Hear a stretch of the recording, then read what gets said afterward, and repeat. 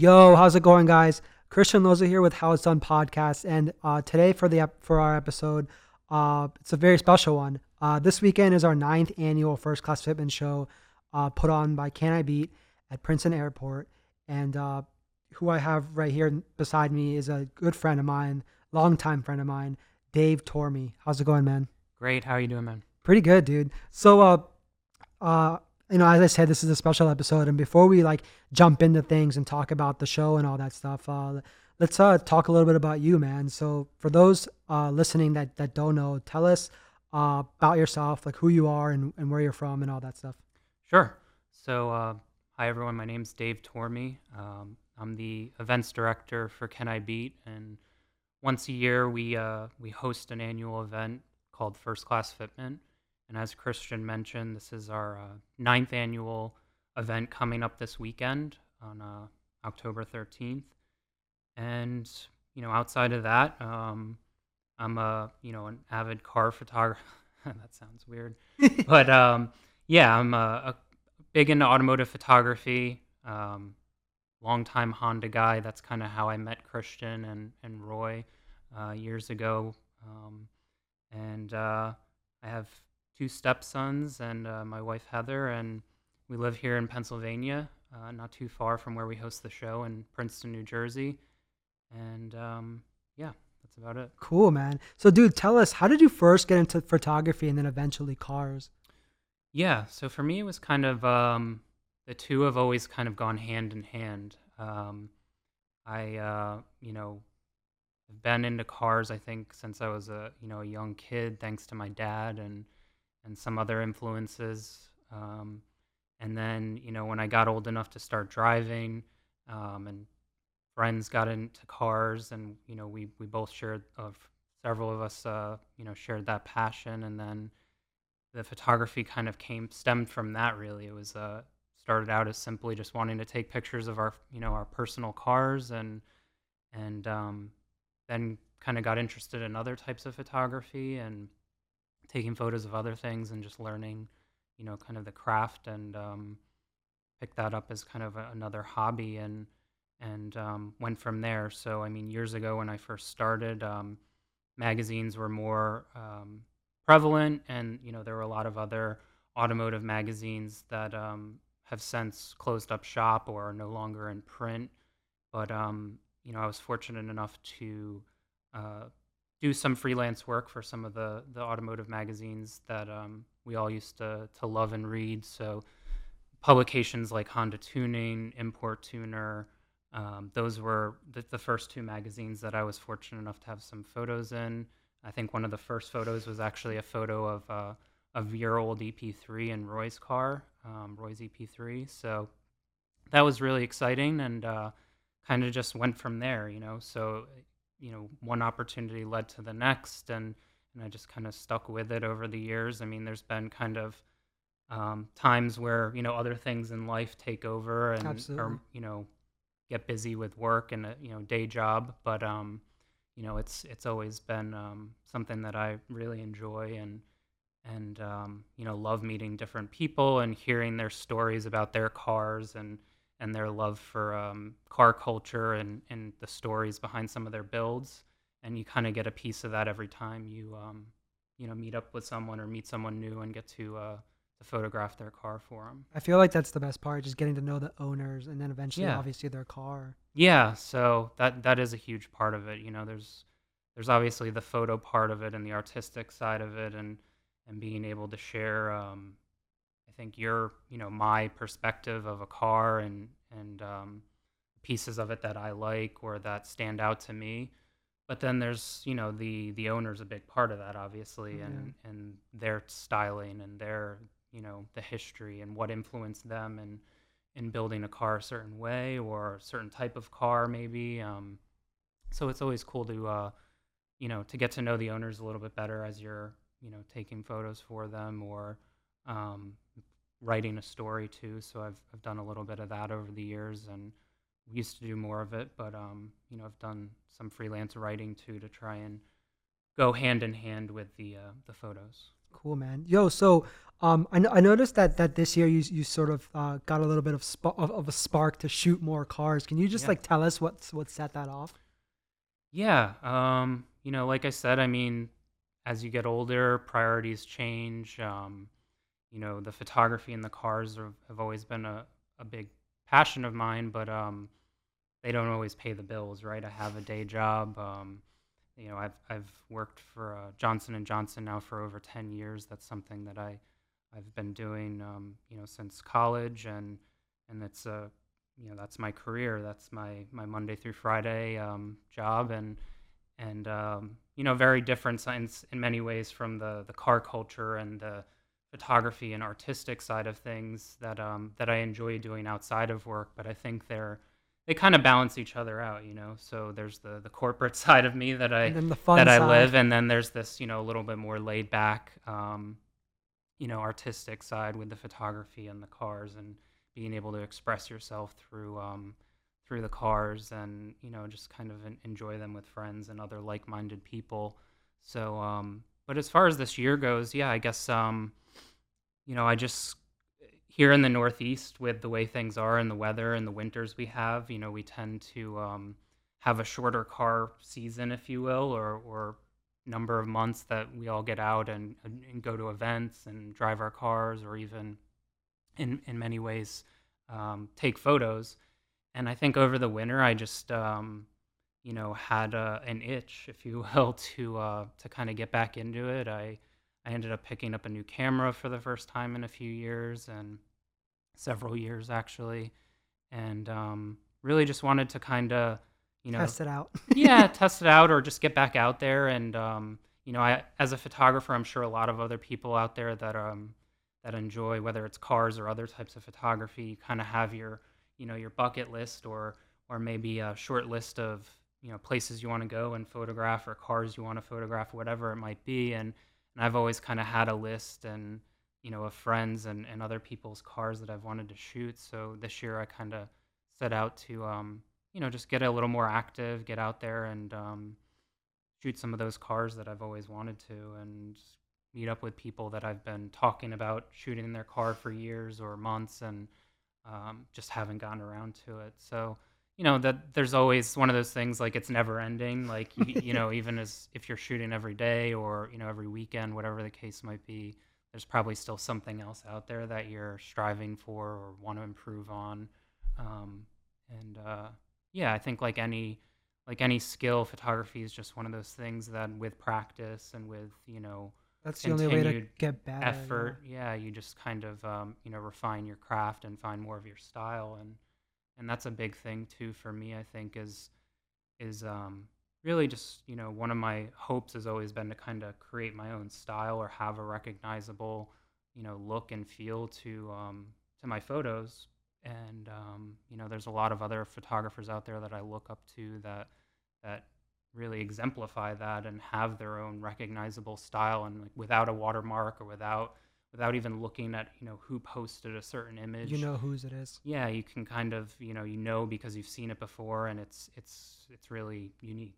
Mhm. I'm not saying I'm there yet. I don't know that I am, but it's something that I hope to continue to work on. Speaking of you getting a new camera and stuff, can you tell Sure. us your first camera setup versus like what you shoot with now? I'm sure it obviously has tremendously evolved since your Yeah, first. yeah, it's crazy how much has changed. I guess when I first, I'm kind of dating myself a little, and some guys still obviously shoot film, but when I first started shooting, it was just with a point and shoot Canon ELPH that took film. Wow. So I still have a lot of printed photos, and some of the old school Advantix. I think it was called Kodak film, where you could print in like panoramic photos, and I still have a bunch of those photos that I took and printed when I was in high school, of my first car, and some of my best friends, first cars, or first few cars that we had, and just kind of messing around, and going to anything from taking pictures in our driveways to parking garages to car meets, things like that. And so yeah, I started with just a simple point and shoot film camera, and progressed from there. My first SLR was actually a Nikon. It was a Nikon D80, and that was, I guess, around late, before I graduated high school, I guess it was, and into early years of college. And I've just kind of I've stuck with Nikon since That's then. your brand. Yeah, I think there's a bunch of other, great camera manufacturers out there. Nothing against Canon. Sony now has a big presence in the SLR market. Um, things are changing with mirrorless cameras and everything. So, I think there's something for everyone out there. I went into it thinking I would end up with a Canon SLR because I had a Canon point and shoot camera. But it just didn't go that And I way. think one of the best pieces of advice that I got early on from someone, and I forget who said it, but it was to just go to the camera store, go to the electronics store, Best Buy, whatever, and just try and pick up or hold some of the cameras that you're looking at or that you're interested in, and see them in person and get a feel for what they feel like in your hand, and you'd be surprised. How I think those are some of the biggest differences, just like the ergonomics, the way the menus work and the settings It's and got a feel, right? yeah, yeah. So I mean, long story short, I thought I was going to end up with a Canon. I went to a store and looked at the Canon, looked at the Nikon, and the Nikon just felt right, and I liked how it felt in my hand. It fit well. It was the right weight. You know, whatever, and kind of went down that road, and ever since have just kind of evolved to different Nikon cameras. How many Nikon bodies have you had since your D80? I think I'm on my fourth or fifth Okay. now. So, every few years I've probably ended up with a new camera. I think my last one was probably the longest I've had a camera, and that was a Nikon D700, and it was just a solid camera that really never failed me, and and lasted for several years. Still have it as as a backup, until I replaced it this year with a Nikon It was D850. just time for an upgrade, or Yeah, I think it was little things from just like some of the rubber pieces on the handle, the grip and the body of the camera starting to kind of fall off or peel back, and the shutter count was getting higher and higher up there, and with and time. technologies, like we've said, come a long way over the years. So it's like every year in terms of advancements of like camera technology or TVs or any other electronics is pretty can be a pretty big difference. But for years I didn't feel like anything that I felt like I was in a good place, and the camera I had was the D700 met my needs, was producing good images, and I did the job for me. And then it just has, it's gotten to the point where some of the newer cameras just perform so much better in terms of like low light performance. So if you're shooting in closer to dusk or early morning hours, or sunset and things like that, you really see how much better the dynamic range is on like a Well, newer yeah, and camera. then plus like the quality is just way Yeah, the better too. resolution. I mean, in some ways, it's like I almost would say it's overboard for most people, right? Unless you're blowing up photos and putting them on billboards, or printing things in very high resolution. Most people probably don't need the 45, 46 megapixel cameras that are out nowadays. But so, that, and then with those come these huge file sizes, and it's like, you're running out of memory on your Yeah, hard drives and stuff. So they create, the new technology, as great as it is, does have some, comes with having to upgrade other things too. exactly, yeah, that you find out, oh, your computer can't even keep up with the file sizes or things like that. So, it's, I guess, has its pluses and Did minuses. did you? I forget. Did you keep your old body as like a backup, or you just sold it? Yeah, no, I kept it. So I think I learned my lesson. I don't know, it was probably 4 or 5 years ago. I had I forget it was. I guess I had a shoot coming up, a car that I was photographing for I think it was Super Street or Modified Magazine at the time, and the weekend before I was just out taking pictures of another car just for fun. I think it wasn't a paid gig or anything like that, and someone accidentally bumped into my tripod and knocked my camera over on its face, and long story short, the camera wasn't working properly and was having some error messages, and needed to be sent back to Nikon to have it And you checked didn't out and some have something. repairs. And at the time, that was my only camera, so it was, I ended up having to rent something just to kind of get me by. And you know not too long after that, that was when I had a Nikon D300, and not too long after that I ended up getting the D700. And at that point it was like, okay, I'm going to keep this other body once it got back from Nikon and everything was checked out and it worked again, just to have the backup. And there's just certain types of shooting where having two bodies can actually be helpful, with two different lens setups. So you don't So have to keep switching them. Yeah. yeah, I'd been doing some more motorsports type events, and having two different lens or body setups can be helpful when you're shooting something on the fly, or any type of really event photography where you know you don't want to miss certain moments, or Because you're because like you're changing switching your stuff. lenses or you're Yeah. looking away You from. got to be quick. Yeah. Yeah. So ever since then, it's I've just kind of had a secondary, well, kept an older body as a backup just in case. What are your favorite kind of events to shoot? Yeah, so good question. I guess I do really enjoy the motorsport stuff. I don't get to do it nearly as often as I'd like. Where we are here in Pennsylvania, about an hour or 45 minutes outside of Philadelphia, there are some events, annual events or track events that are around. But typically I get out to Formula D, New Jersey every year, and that's been kind of a tradition, over the past, I don't know, 7 or 8 years. And I do that with some friends that also, either travel with Formula D and hit pretty much all of the rounds, or local friends that are there also pretty much every year. So I kind of enjoy the action, and just the unpredictable kind of nature of like a motorsports event like It's a that. lot more fun than shooting cars that are just standing still.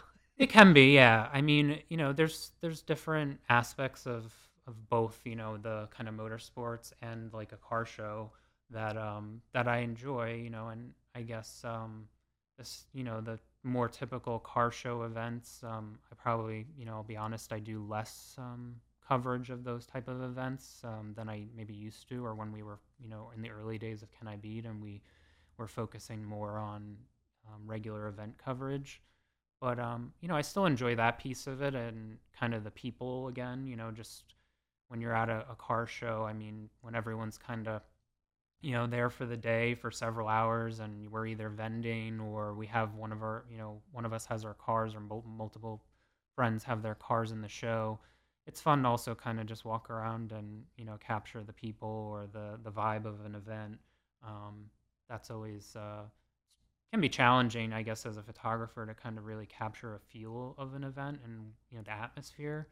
But whether it's a car show or motorsports or something else, I think that's always um, the fun part of it. Yeah. What about your favorite type of photography, like minus automotive, just besides automotive? It's a good one. I mean, I have a huge appreciation for people who do work with other people, whether it's model photography or just portraiture.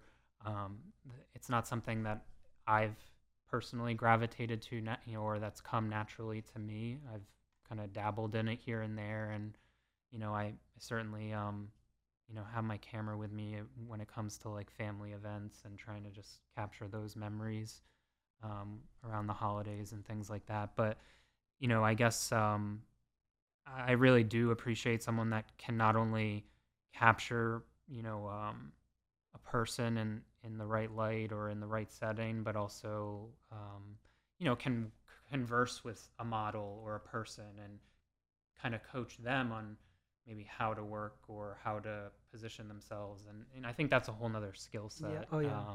It's a whole lot of coordinating and I know you've had Marcus on the podcast before, and we've known him for years through kind of cars and our background there. But it's been a lot of fun to watch him over the years and just watch his work progress, and um, really just the talent that he has, as far as you know having really an eye for people, and capturing them in so many different settings and people with different looks and different styles, and um, that's not easy, and it's can be a very saturated market, right? There's a lot of people out Absolutely. there that enjoy that type of photography and that are very skilled. But I think the fact that his work really stands out speaks to just how talented he is. Yeah. So, dude, let's talk cars for a little bit, man. Sure. Tell us about your S2000. Yeah. So I have a 2008 Honda S2000. I've had it since it'll be 8 years this December. So had it for several years.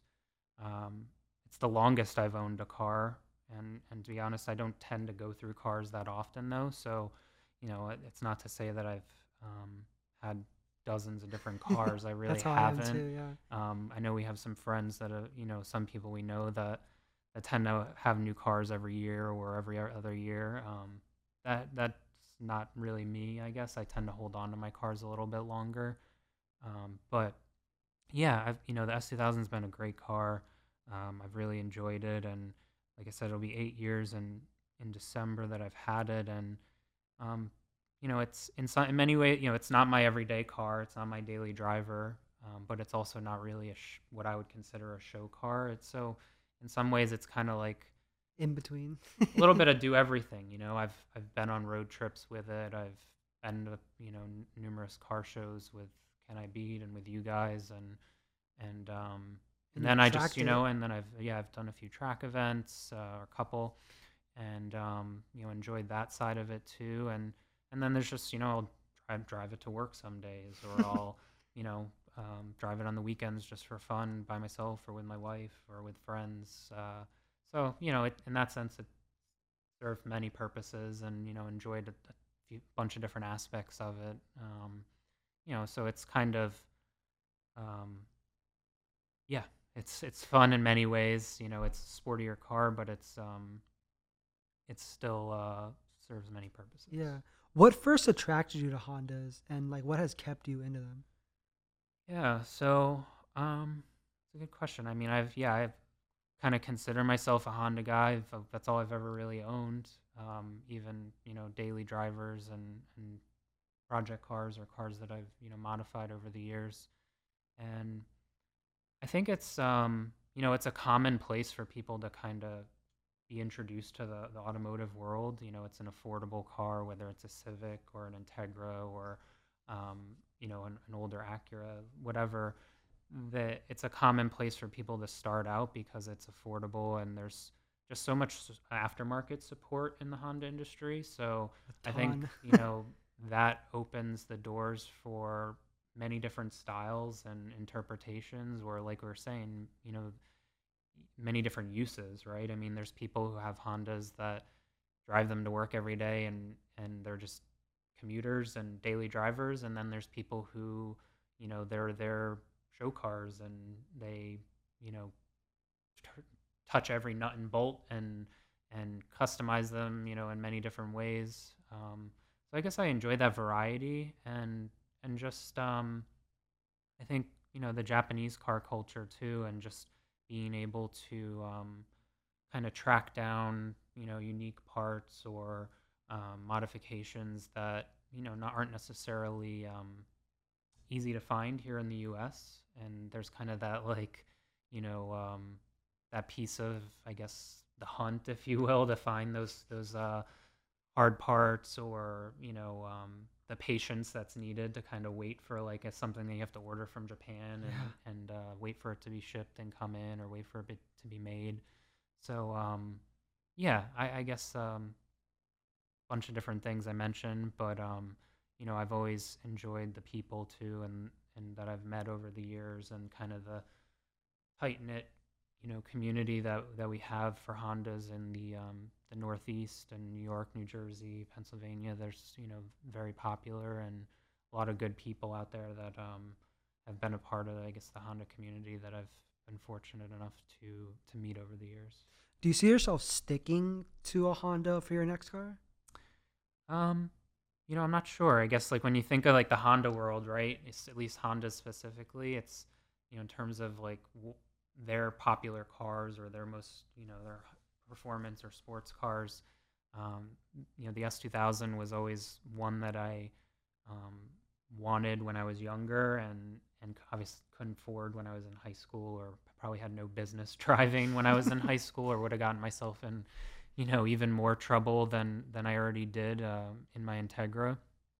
But the next one, logical progression, I guess, is the NSX, right? I mean, that's the like flagship sports car in the Honda, lineup, and so part of me has always loved them and for their styling, and I think they were way ahead of their time when they were, in production. At least, obviously, I'm referring to the first generation of NSXs. Yeah. There's now the new ones out, but yeah, I actually just had a chance to drive one for the first time recently, in an older 1991 NSX, and it was fun. It was like, you after admiring them and kind of looking up to them, and someday thinking of maybe it's a possibility. It was nice to finally see what it was like in real life and get behind the wheel of one.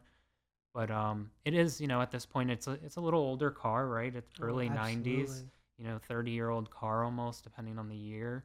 And with that, I guess, things technology's come a long way, and so it's kind of that, in my mind, it's that debate between, do I want that kind of more raw, kind of stripped down, feel of an older car, or a classic kind of car like an older NSX, or maybe even older kind of car, or do I want something newer that's A little bit more advanced. more Yeah. advanced, or has some of the more modern comfort features. So I mean, I have kind of the reliable, comfy daily driver, and then it's like, well, having maybe an older, or not as practical, fun car on the Makes more weekends, sense. Yeah. and it's not as bad if it's not something you need to drive every day.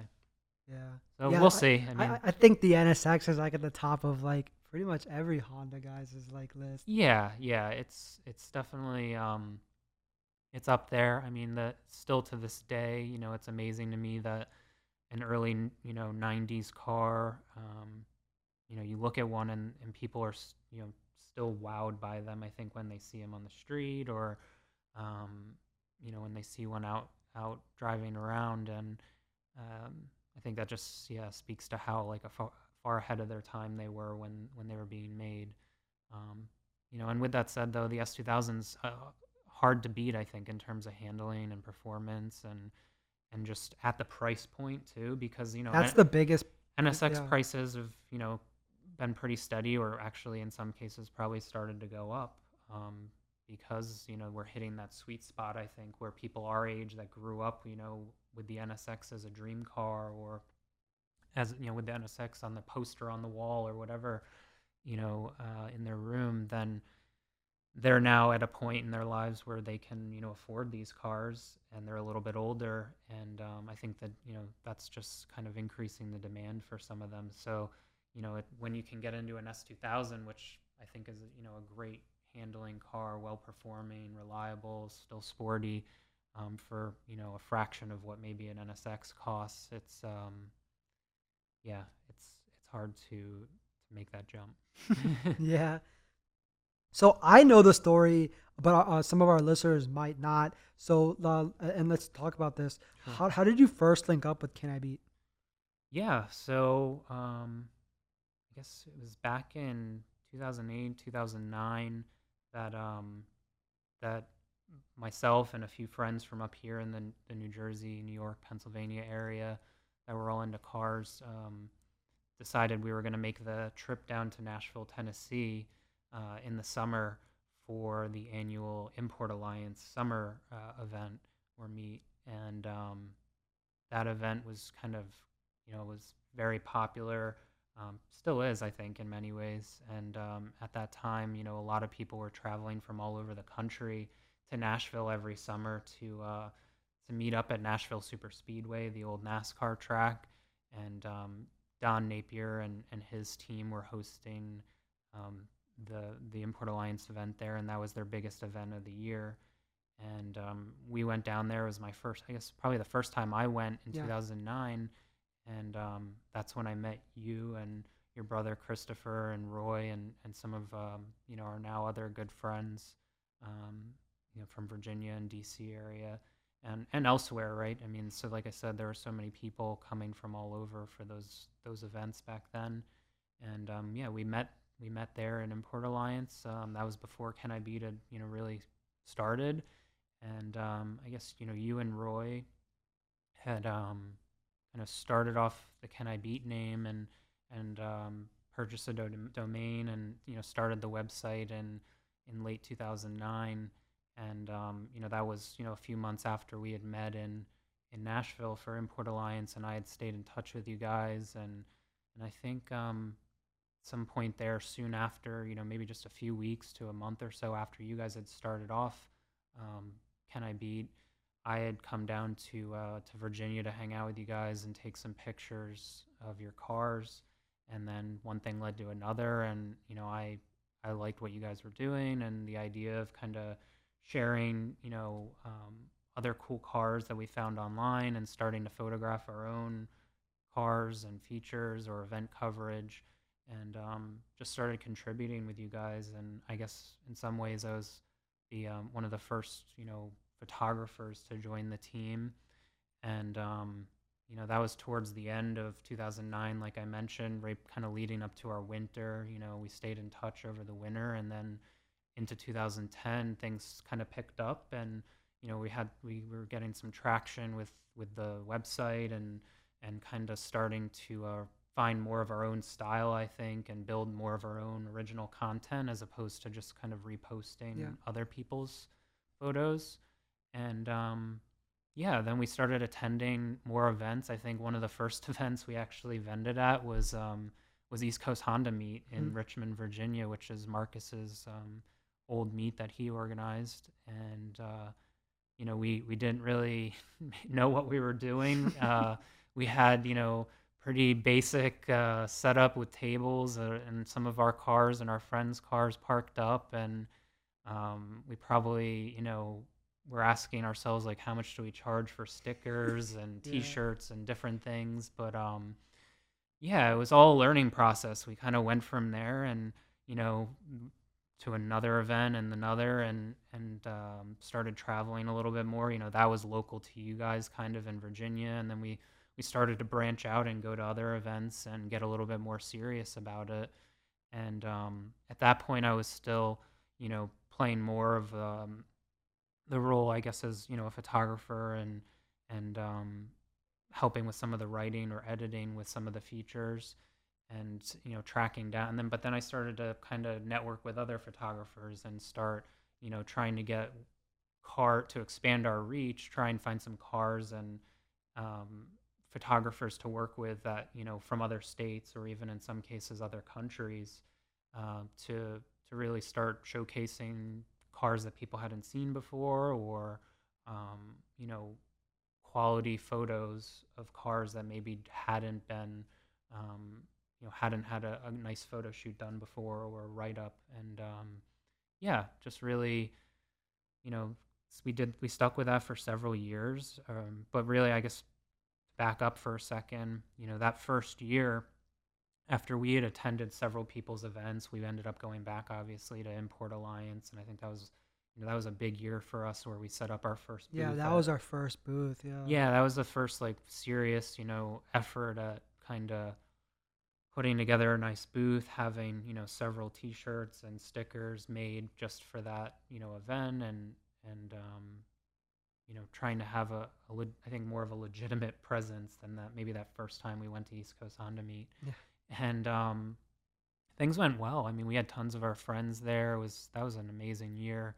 I'll never forget that. And I think a lot of us, that was a trip and a show that we'll probably never forget. Yeah. And Absolutely. we we attended several other events later that year and throughout the summer. And I think by the end, by the time fall was rolling around or the end of the summer, we were kind of like, well, we've attended all these other events that people host in different states and different types. We went to H2O. We did some of the Honda events, kind of a variety. But I think the theme was like, okay, there's all these different types of events, some small, some large, some catered to just Japanese cars or just Hondas, some catered to European cars. But there wasn't a lot at that time that were really open to all makes and models, or that were Everything. bringing together people from, from different genres and different age groups. Um, and so we said, hey, let's try and host our own event.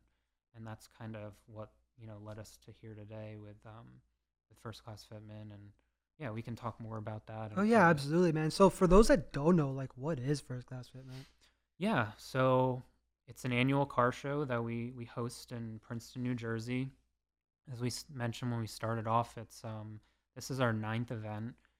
Our first event was in October 2010, and our ninth event's coming up this weekend, and it's it's a car show at the very basic level, but kind of to what I was alluding to just a minute ago was, it's an event that's really open to all makes and models, modern, classic, um, you know, very, I guess, entry level cars to supercars. We have a little bit of everything, and I think the intent was really to um, showcase a variety of quality cars in a unique venue, with people from all walks of life, different backgrounds, different age groups, and just for one day out of the year, bring people from different corners of the car community together,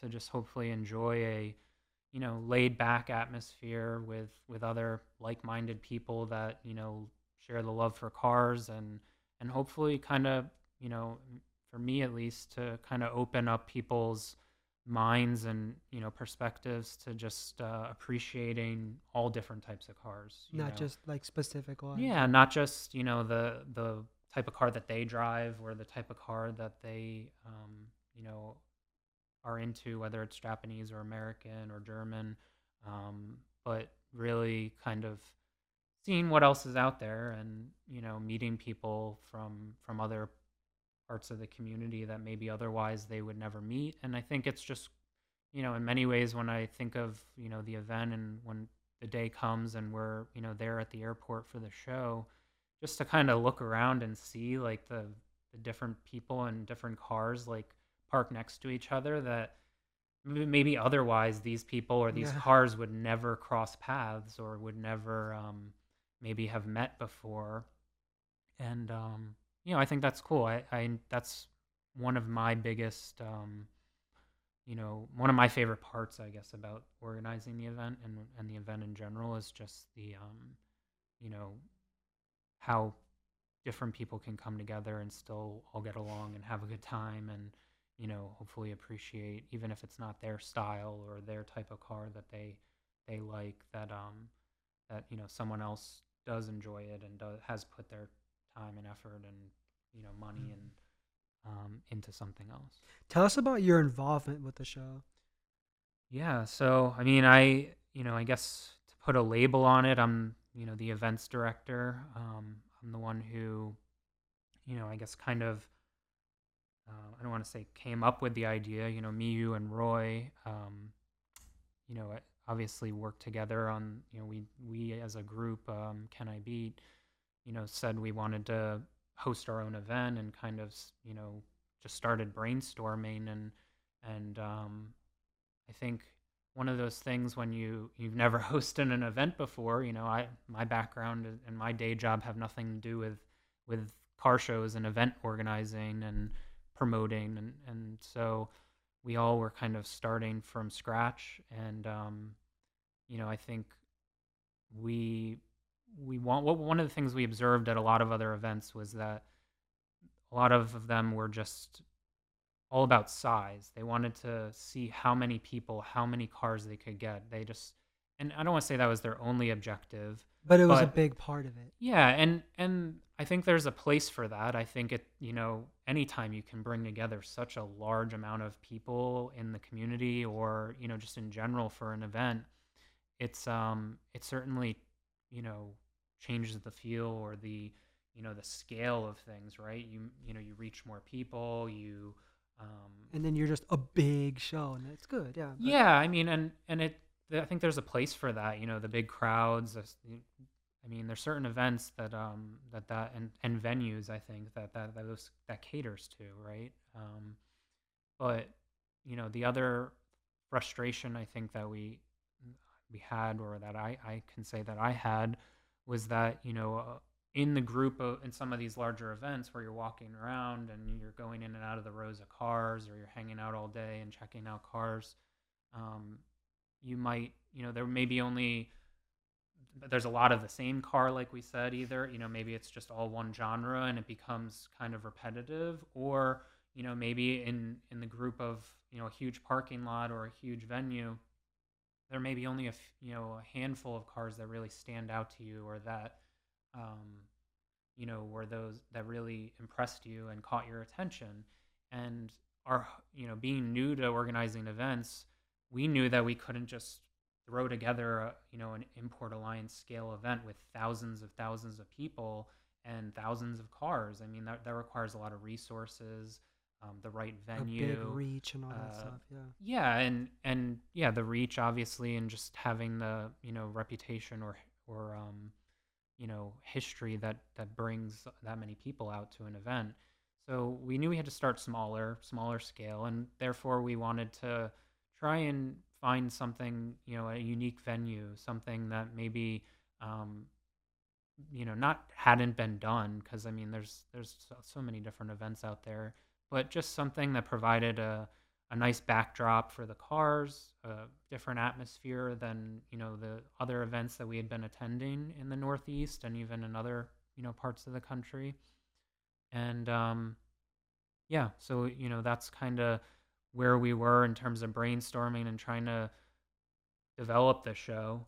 And then I happened to, on my daily commute back and forth from home to work, I would pass the Princeton airport every day on my way to work, and never really thought much of it. I've sat in traffic in front of the airport. I've been pulled over by cops in front of the airport.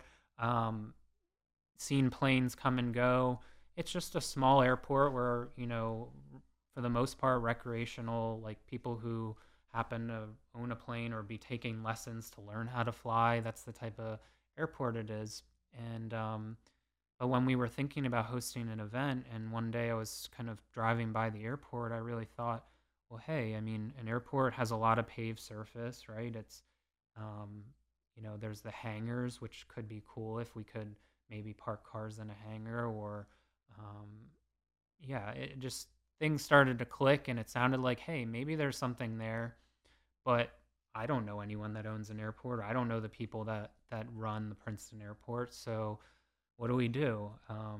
Well, I just stopped by one day on my way home from work, walked in, and said, introduced myself, and asked, if I could speak to someone in charge or an owner.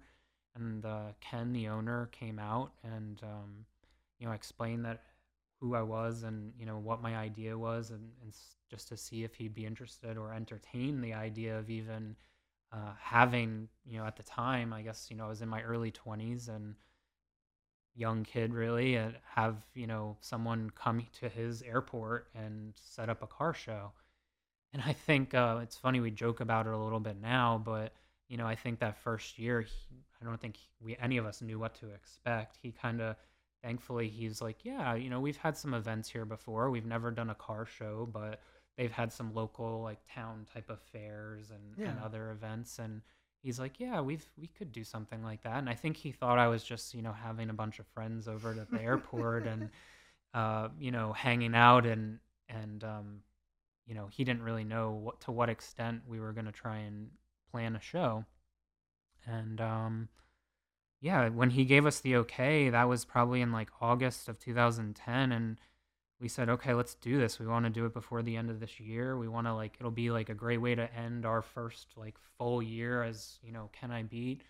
And we just went with it. And we there was a lot of unknowns, things we Oh didn't know yeah. how to do, who to contact, how to communicate with people. But we figured it out. The show was much smaller than, I think it was about 125, 100, maybe 150 cars. I don't even think it was that big. Um, and today it's closer to 400 cars. So That's wild, man. yeah, Back in the day. yeah, So I know we get asked this a lot. Um, how did we come up with the name First Class Fitment? yeah. So um, it's that's a tricky one, I guess. Another thing, I think we were just kind of throwing out ideas and brainstorming. Okay, we want to have a show, but what type of show? What do we want to cater to, and what do we want to call it? And I don't really. There's probably a file on one of our old With computers or names. piece of paper with some scribbled down notes somewhere, if we look for it. But I think we threw around a few different ideas. I mean, at the time, the whole stance and wheel fitment trend, if you will, was just starting to pick up and become a little bit more popular. And I think amongst us and our friends, we were all starting to build our cars with a little bit more aggressive wheel fitment and ride height, and just kind of, there was maybe just a little more attention obviously being paid to the To that, to yeah. the wheels and how they fit on the car than in the past. And I think we enjoyed that, in our group of friends. And so there's kind of where the fitment, I guess, piece of it came from. um, and then the first class was kind of, I guess, it's kind of a play on words, right? For It's the has two meanings, I guess, is what I'm trying to say, right? It's ties to the airport and the airport theme because that's where we're hosting the show. And but then it also speaks to, I think, the quality of the cars. And our, saying, I guess, in one of our mottos with Can I Beat and with the show has always been quality over quantity. And some of you guys who've followed us long enough or have been to the show before have seen the slogan and printed on shirts and stickers. And we really, I think, take that to heart and try and stick by it. stick Yeah. to that. And we have over the years, I think, kept that in the back of our minds. And I think that's always kind of like a reminder, as far as even though styles change with cars and new cars have come and gone, and different trends have kind of faded out and new ones have popped up. I think our goal is always to try our best to focus on the quality of the cars and the variety too, more so than the number of cars. Gotcha. So we're never, I personally, I'd have no goal of making First Class Fitment, the biggest or largest show in the area, or really anywhere. Um, I think part of what people like and what I enjoy is that it's a somewhat smaller group of cars, and that it's I guess more of like a laid back, calmer feel, I guess, for lack of a better word, than maybe the high energy, huge crowd, big thousands of cars. So yeah, it's a little bit more grassroots vibe to it. Okay, so okay, moving on. Let's talk about the prep that goes into the show. Can you give us just like a rundown of what the prepping for the show and is involved, or what's involved with that? Yeah, I mean there's a lot of things. I don't want to make it sound like it's more complicated than it is. At the end of the day, it's a car show, right? I mean, there's certainly a lot of different details that I cover off on and that we work on leading up to the event. Um, but those are things that I think we've learned over the years too, and some of them get a little bit easier with time, and you know what to expect because we've done it for several years. But then there's some things that are just unpredictable, and that you try and plan for and um, prepare for, like the weather, for instance, right? We can't. That's one thing that we really can't We have no control. control But over it. so we try and focus on the things that we We do have control over, right? And so from just general awareness to as far as promoting the event is concerned and getting the word out, and and letting people know, like, everything from, it kind of starts with announcing a date, right, and just kind of helping spread the word to the registration process. And that is something that nowadays isn't so unique. There's obviously several events, not only in the Northeast, but in the U.S. and even abroad, that I think have somewhat similar, kind of registration processes, where they're, you know basically having show car or owners of cars register their cars and submit some photos or information about the vehicle.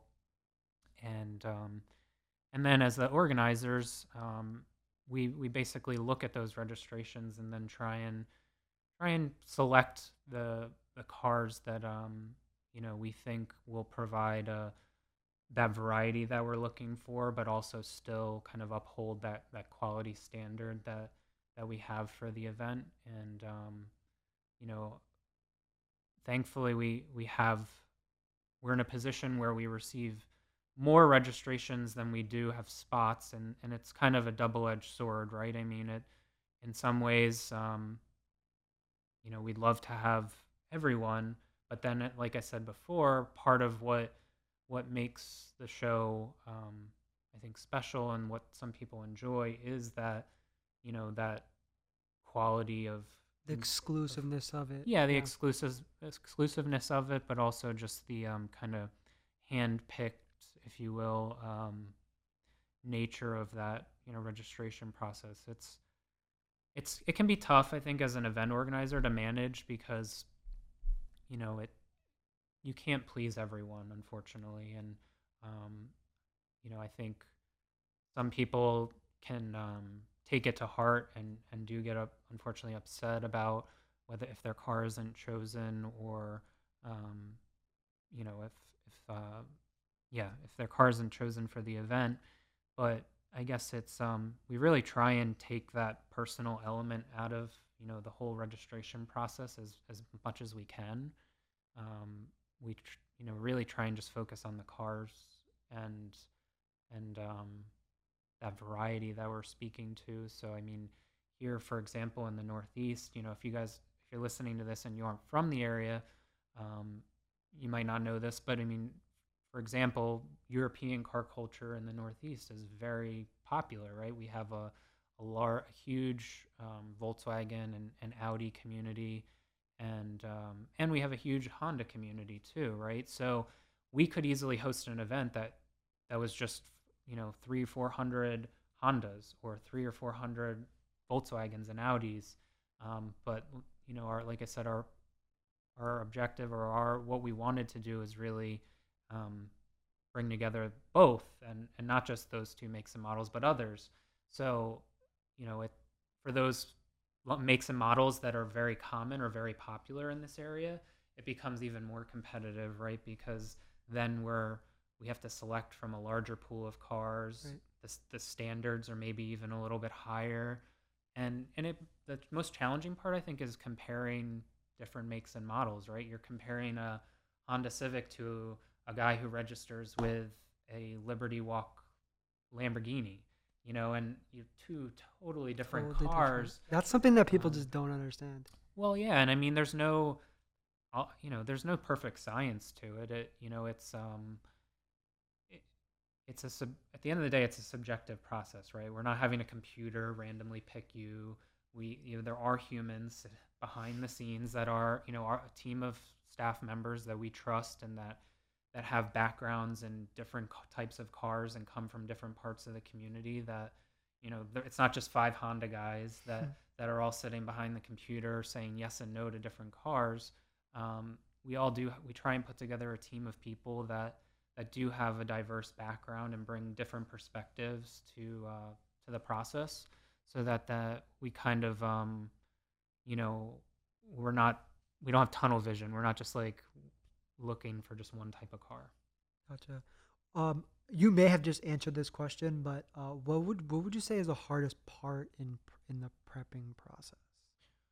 Prepping, I do think the registration Yeah. is probably one of the hardest. There's other paperwork and permits and insurance and other things that need to be done, and that we do have to do, to, I think, host the event every year, and make sure that, all of our I's are dotted and T's are crossed, and that things are, um, will run smoothly.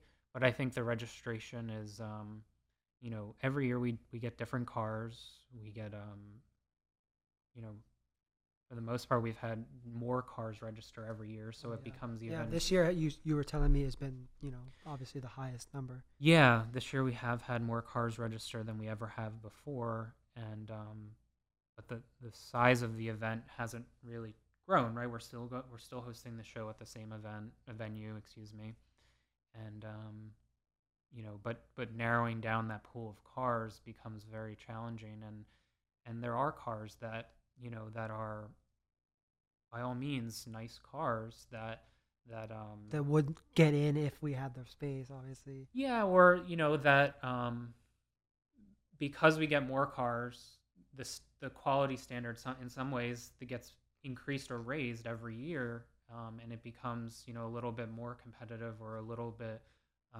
more challenging to narrow down that pool of cars, because the standard is that much higher this year maybe versus last year or a few years ago. So that's something that it's hard.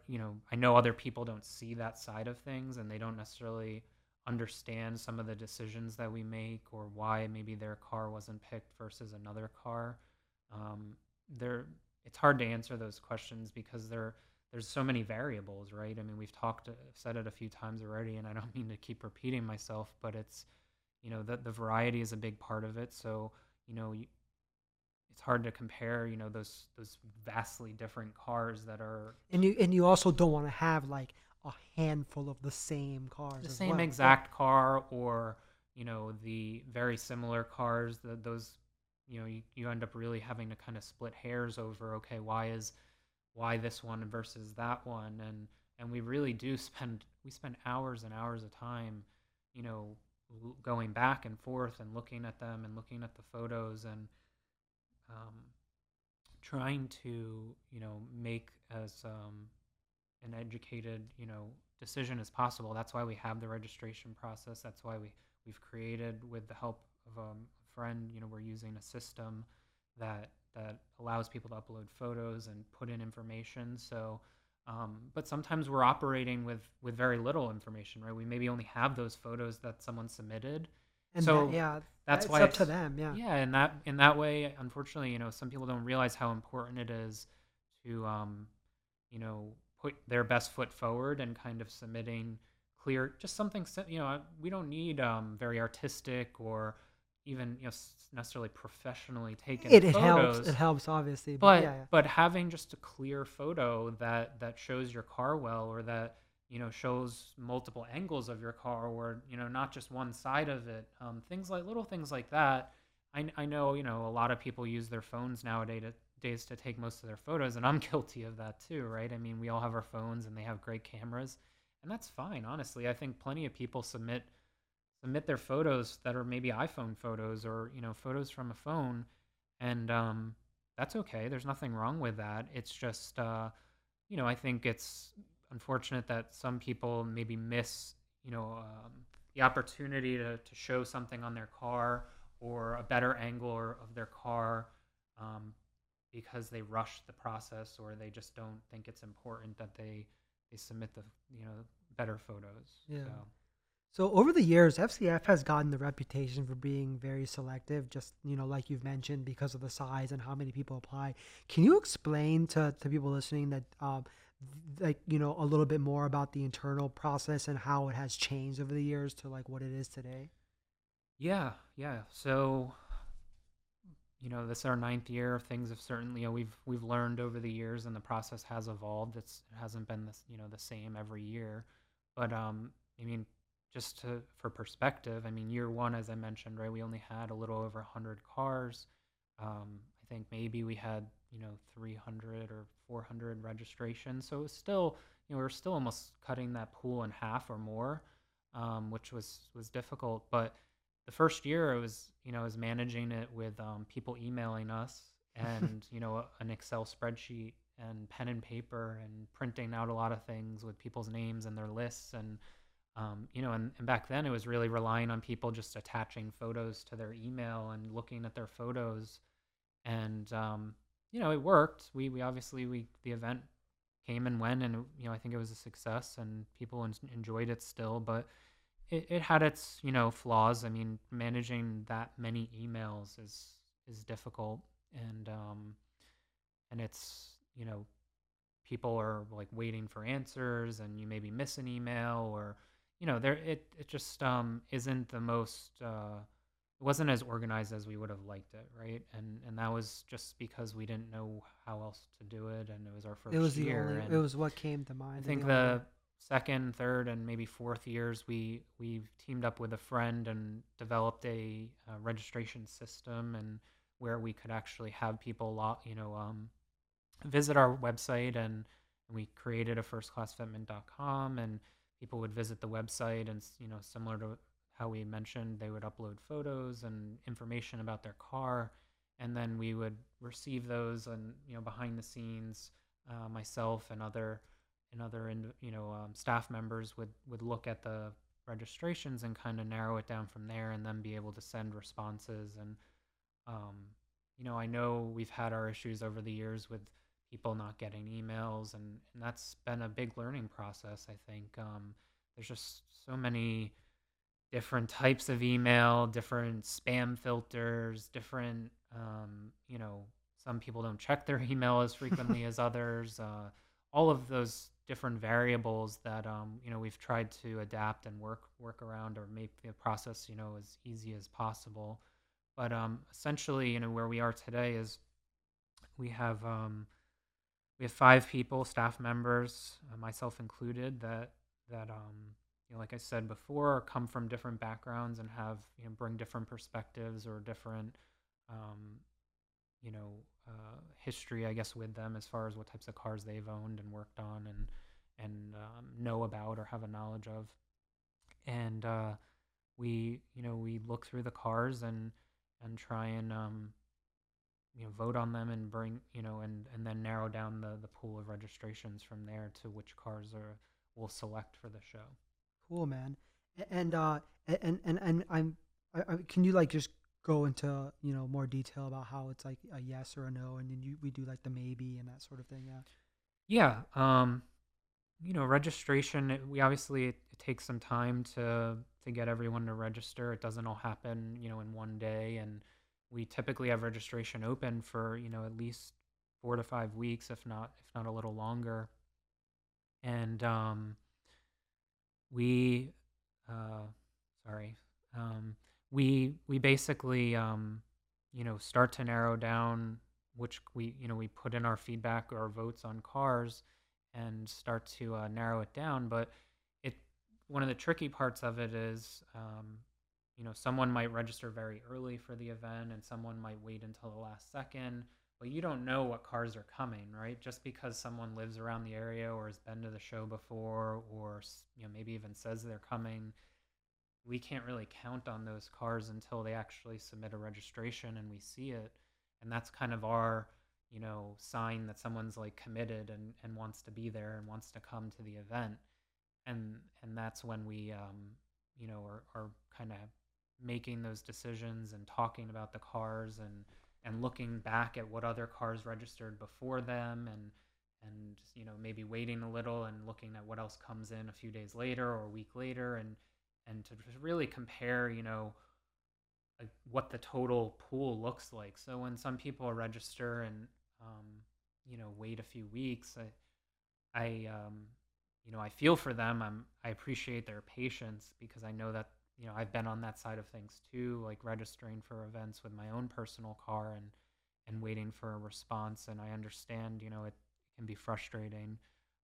I guess just know that behind the scenes of whether it's First Class Fitment or maybe even other events, there's probably a lot of several people trying to deliberate over all these different cars, and pick which ones they think will be interesting for people to spectators to look at, and for that'll help increase the variety at the show, and just maybe even something new that people haven't seen before. Um, so yeah, through that deliberation process, we narrow it down, um, and then invite the cars that we'd like to have at the show. Yeah. So obviously we've mentioned that the variety of cars plays a big role in the show. Hmm. Can you explain to the people listening what we normally tend to look for when approving a car? Sure. Yeah. Again, every year we receive, you know, different cars, different people register. Cars obviously come and go, and people sell cars, buy new cars, build new cars. So there's always, there's no 2 years that are really the same in terms of the pool of registrations that we receive. I'm sure there are cars that, have been to the show more than once, or that have registered, multiple years. Or even owners who have like had different cars Yeah, along the way. So that's happened too. I'm sure I can think of several people off the top of my head that have been to the show before, but have brought several different cars over the years. Um, but it's so I say that just because the while we're trying to increase the standards and make raise the bar every year if we can, um, because the pool is a little bit different every year, then it's you can't really just because maybe you were invited to the show one year, you're not necessarily a shoe in guaranteed or on the next, yeah. guaranteed for the next year, because next year we might have more cars that are like yours register than we did the year before, or maybe something changed on your car from the year before. Maybe it was better, maybe it was worse. I mean, that's a subjective thing, right? Or Because even more cars just like that one, but have stepped it up even more and leaving like that car. Like, yeah. yeah, that happens. I think it's not to diminish, I think, someone else's work, or again, we try and I know some people take it to heart, and it's not my favorite part of organizing a car show or an event. It was never, I think, my intent or any of ours to single people out, or make people feel, you know, um, Unwanted, unwanted, or not, appreciated, worthy or of, whatever. of Yeah. making it into a car show. It is, at the end of the day, just a car show. We're just trying to have fun, and bring some people together for a fun day at the airport every year. But yeah, so I guess, as far as what we're looking for, I think it is, it's varied. It's really like an attention to detail. It's how well is a car maintained? You know, is it rough around the edges? Is the paint in good shape? Is or maybe the paint is, maybe it's a rat rod, and maybe the car is, doesn't have paint at all, or it's rusty, or so it's hard to say. There isn't like a checklist that we have, or even like you know um, an old like judging sheet from a car show or something where we're adding up points. It's not that straightforward. I think there's a little bit more of a personal element to it, I guess, in the sense that there's a certain style that we tend to gravitate towards, as far as cars that have, back to that fitment piece. There's an execution side of it, right? That so you can look at all of these cars and print out their mod lists and look at how, what parts they have on their cars, and a lot of them will, they sound great and they look great on paper. They have all the quality name brand parts. They, the car sounds cool, but sometimes that doesn't translate to the actual car in person or in photos.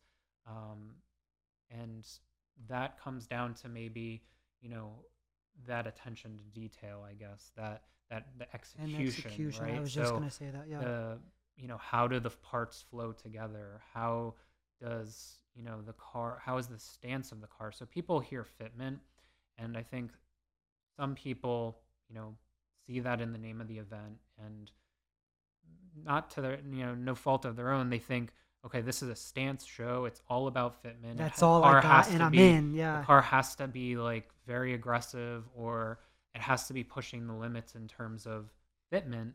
And that while there are some cars that we have at the show that certainly kind of check that box and fit in that category, I think, in my opinion, there's, and again, this is just me, so I'm not the, end all be all. I just run a car show. The fitment comes in so many different forms, right? So there's, I think in many ways nowadays as we get older and as, some of the cars we grew up with are less and less common, or, some guys are restoring them and bringing some of these cars back to life that, are now 20, 30 plus years old. There's like what I would almost consider like period correct fitment, right? Just a tastefully executed car that is probably lowered, but has a full size tire and is just at a nice functional ride height. Like Hmm. some people see those cars at our events and they maybe scratch their heads or question, oh, that has weak fitment or isn't very aggressive. But I think there's something to be said about a tastefully modified car that maybe isn't over the top. And I guess said another way, less is more sometimes, right? Absolutely, yeah. So, you could have a huge list of modifications. You could check all the boxes maybe at some other shows, or have the audio, the interior, all the engine bay, the dress up parts. And But the execution sucks. yeah, or and maybe it doesn't suck, but maybe it's just It's like not as good. a little over the top, or it's not where we I think our group of friends and I guess the Can I Beat, brand, when I know our blog isn't up now, and believe us, we've heard it all. We get the messages, and it's something that we're not very happy about, and hopefully someday we'll change that and bring it back. But another way of saying it is, if you look back at the years of features that we did for Can I Beat, from 2009 all the way through, I think, 2014, 2015, I think someone should be able to get a pretty good idea of like the type of cars that we like. And I think one of the other, going back to like when we first started with First Class Fitment, one of the, kind of guiding principles or things that we went into it wanting to do was to showcase the type of cars that same cars that we feature on our website. We wanted to bring those types of To cars the together show, to a yeah. show, right? And obviously some of those cars are, from California and from other, we mentioned other countries. So we can't bring everyone together from all around the world, but at least in our corner of the world, in the, in the Northeast here, we wanted to bring together people of that, in that niche, in that kind of less is more, tastefully modified um, cars. And some of them, there's this whole argument over like, oh, bags and wheels is a build, or just lowering a car and putting wheels on it isn't a build. And I get that.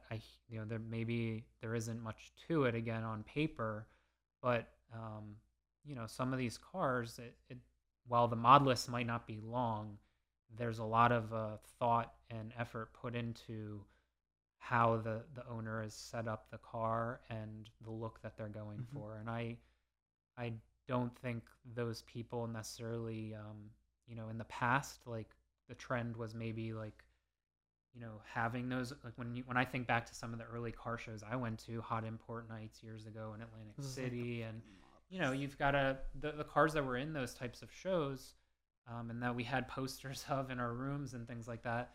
They were done top to bottom, and I get it. And there was a lot of work put into most of those cars in those events, but they were very more of like a flashy kind of style, right? And whether that was just the times, or the styling at the trends during that period, um, there isn't, or there wasn't, back in 2010 when we started, many events that catered to these like more simple, just tastefully modified cars. So that's kind of the venue that we wanted to provide for people. So, dude, on the topic of trends, there seems to be like trends every year, obviously, and you see them, I see them, everyone sees them, but I think we see them more because we have the ability to see all the cars that register for a show. Sure, Um, let's talk a little bit about that. sure. What has been your favorite trend over the years? Favorite. Um, I don't know about favorite. I guess, I mean, I do think there's been, because this whole stance and fitment, trend has grown over the years. I think there is more attention um, to the wheels and tire fitment and ride height and how those all three of those things kind of work together. So I enjoy that piece of it, and seeing how people kind of, you could have two of the same cars, and again, on paper maybe they even have the same wheels, but like how someone, like just the littlest details, like the slightest change in ride height or tire size or camber and alignment specs, like all those little things are what like kind of really separates one car from the next for me. Hmm. And seeing that attention to detail become more common, I think, in our community, I think I enjoy that. um, but as far as other trends, I mean, obviously, people continue to push the limits in terms of, aggressive wheel fitment, and we do see that every year, and I think it's gotten progressively more and more, you know, crazy, if for lack of a better term. I mean, Yeah. it's people really trying to explore new possibilities in terms of how far they can push it with the wheels and alignment specs and tire sizes and stretching tires and playing with different sizes. And I can, in many ways, I enjoy all different types of cars, and I can appreciate, like, again, the effort that goes into some of them. But you know, s- I, part of me is also practical, and I guess questions, how enjoyable driving a car like that might be, or um, in some of these cars, how they're even driven. Right. It's Yeah. amazing. But um, so that's a big one. We see that year over year, and and then I guess other little things like certain accessories or things become popular this year. The roof boxes are a big one, Yeah. and it's for whatever reason on multiple different types of cars. People are doing the roof racks again, and roof boxes now. And probably a few years ago, people were doing bike racks or baskets and things like that, or other accessories. But those trends kind of not come and go, but certain things become popular, and then next year, like, people won't be running roof racks or the sky There'll be boxes. another crazy thing that goes. Yeah, so I think people try all different things. I mean, vinyl's come a long way over the past several years, Yeah. and I think the material. I'm not an expert, and I don't.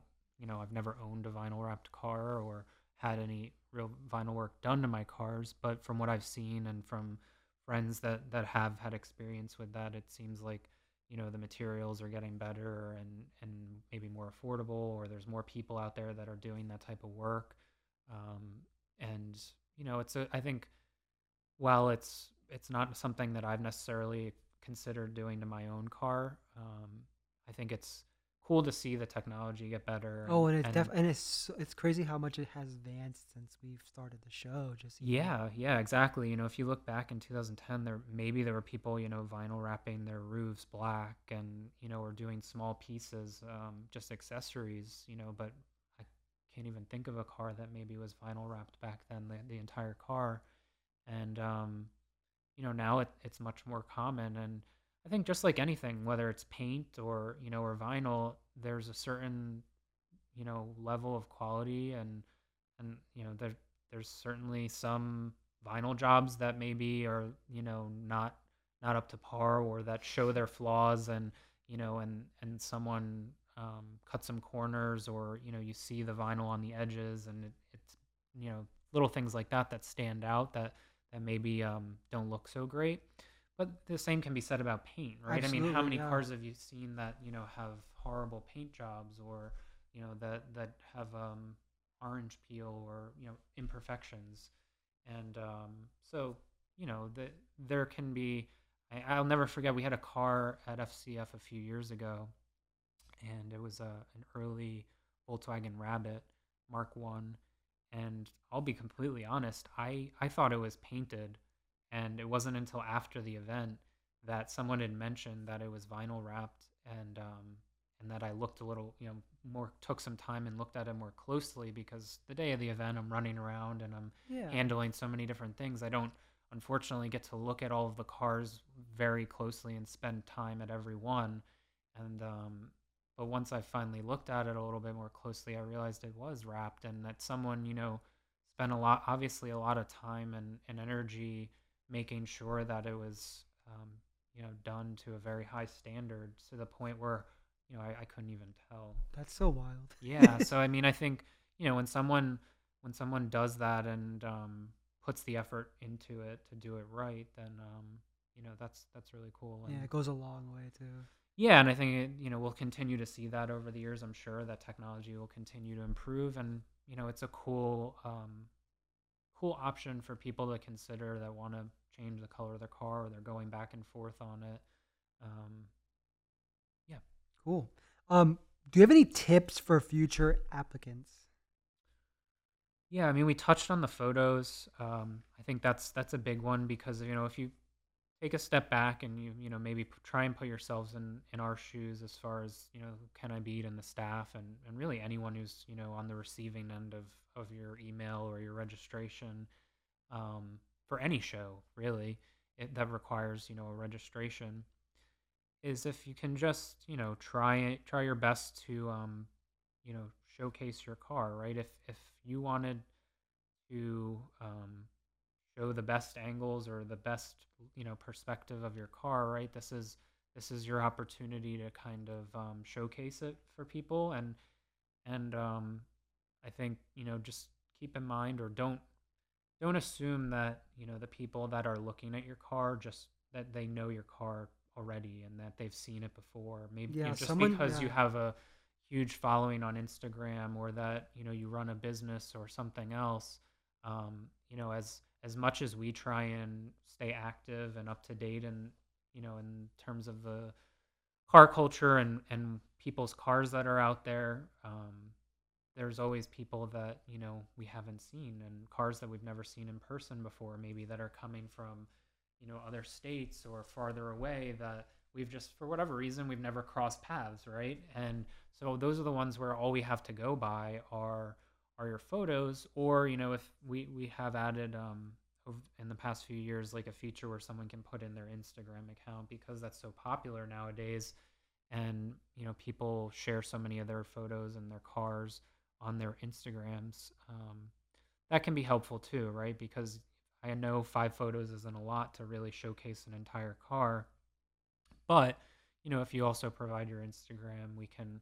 That's what we use that for, yeah. right? We'll just like It's peek real We quickly can to look see. and maybe see some other photos, and or if you've kind of go back and see how the car's evolved, or just different angles that maybe we couldn't see in some of the photos you uploaded to your registration. So that's very helpful.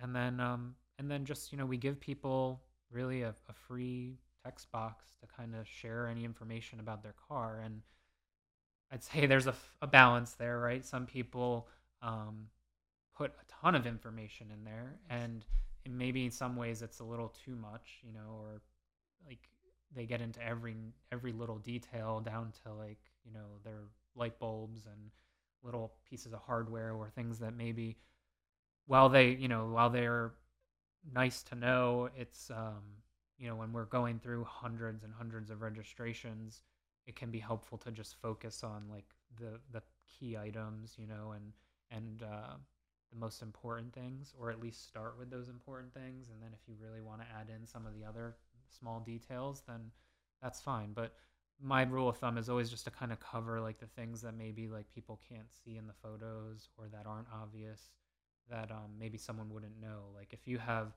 some rare piece or part that, like, came from um, overseas, or from the It's good Japanese to or mention European that. Yeah. equivalent of your car, or if you've done some type of conversion or upgraded something, pieces like your suspension and parts that you don't see, right?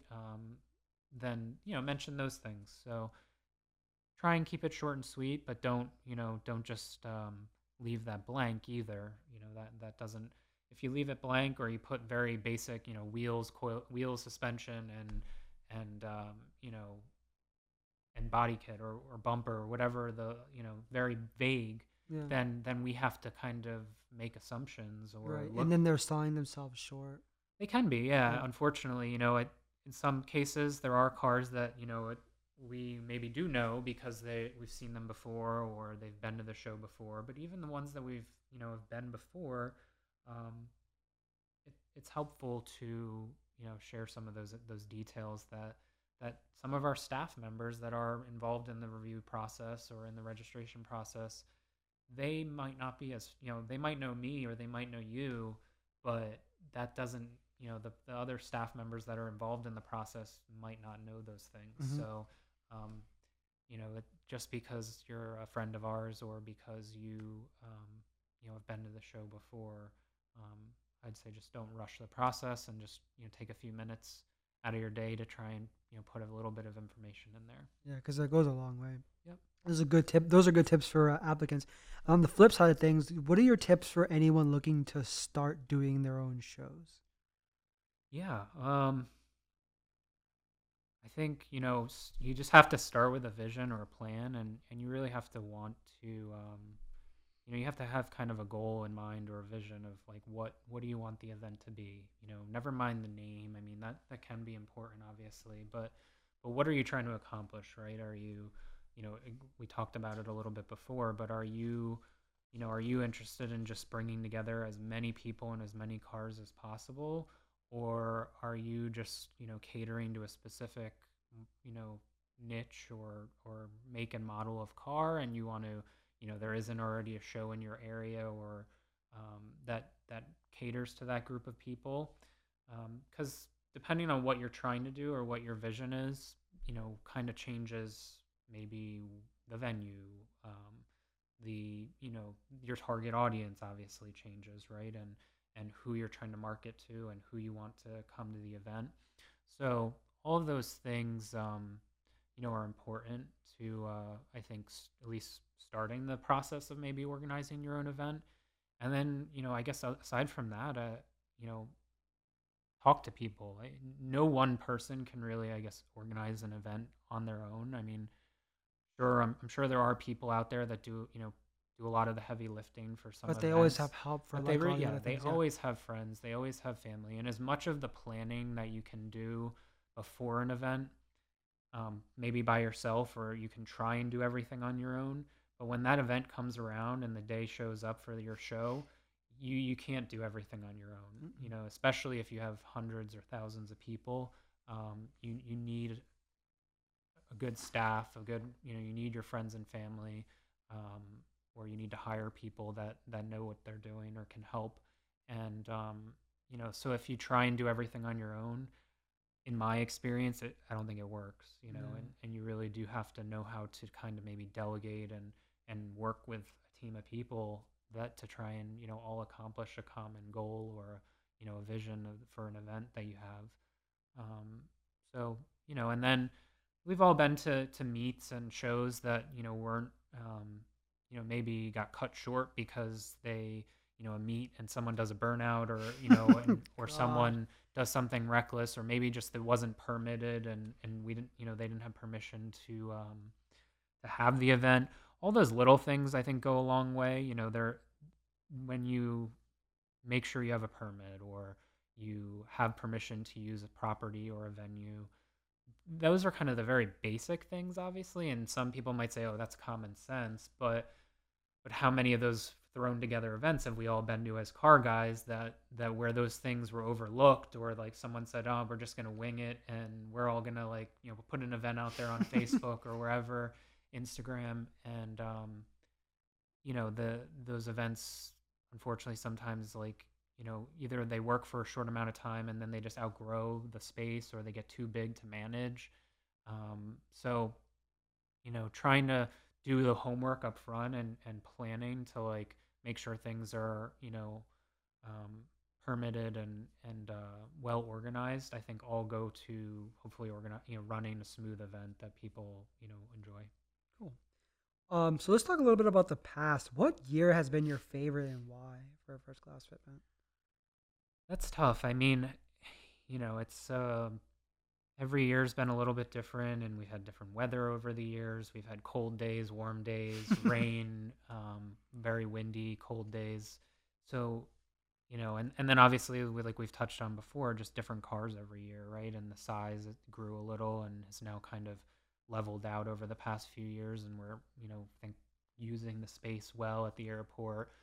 Um, so it's hard to pick a favorite. I mean, every year there's different memories, different people. They've all been good in like their own ways. Yeah. Yeah, we've done different awards over the years and, worked with different companies and had different vendors and sponsors that have helped us out or contributed in different ways. So, the first year obviously was very memorable because it was like just this unknown, right? Like we spent months, kind of planning this event, our first event. We didn't know what we were doing with a lot of the things that we were doing and learning as we went. And then that day came, and it was like, you just hope that people show up, right? Like, you Yeah. don't know if like anyone's gonna Yeah, I come, remember the right? first show year we were like, man, are people gonna come? Yeah, it's a huge, and every year that's a factor, right? You hope that people had fun in years past. Now that we've done it, for several years, but you don't know that, and every year different things come up. People are at different stages in their lives. People have, come and go from the car community. People have families and other obligations. So, um, the first year was definitely very memorable, and I'll never forget that. But I think one of the other years that really stands out in my mind is it was 2016. Yes, 2016, and it was special because we did something a little bit different where we organized kind of a showcase within the show for rotary cars for Mazdas and really the RX-7 platform. And that came from some of our friends and people that I met in my travels and going to different car shows in Texas.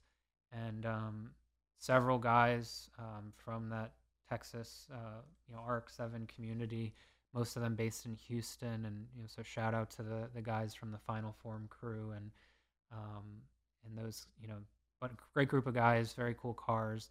They were nice enough and passionate enough about it to make the long trip up from Houston to New Jersey for the show, and not only that, help kind of bring together other guys from the more local area in New Jersey, New York, Pennsylvania, and even farther north and south, to come out and showcase their RX-7s. So I've never owned an RX-7. Don't know if I ever will, but I've always loved those cars, and it, I thought it was cool to be able to kind of bring together, not only the larger group of cars for the event that year, but also just this special group of RX-7s and have them. We try to mix up the cars within the show as far as parking is concerned. So it's not typical event in some ways where you'll see like all of the Hondas or all of the Volkswagens or all of the Civics or whatever the car is like lined up in a group. We try and mix them up together. And so this was kind of an exception to that, where we kind of lined up all of the RX-7s in a Yeah. row, and it was cool to see that. And Super we special. we did a special award for them that year, where it was our favorite rotary car and part of that showcase. And so yeah, that year was definitely a unique year where we things kind of just came together, and we had the support of friends in that small RX-7 community, and they all kind of came together to you know see cars from multiple states that these guys have been friends online for years Yeah, and then talked yeah. online to each other, but never met in person, or never their cars would never otherwise have crossed paths and been in the same place at the same time. So that was a special year for me. Cool, man. What about favorite build in the past?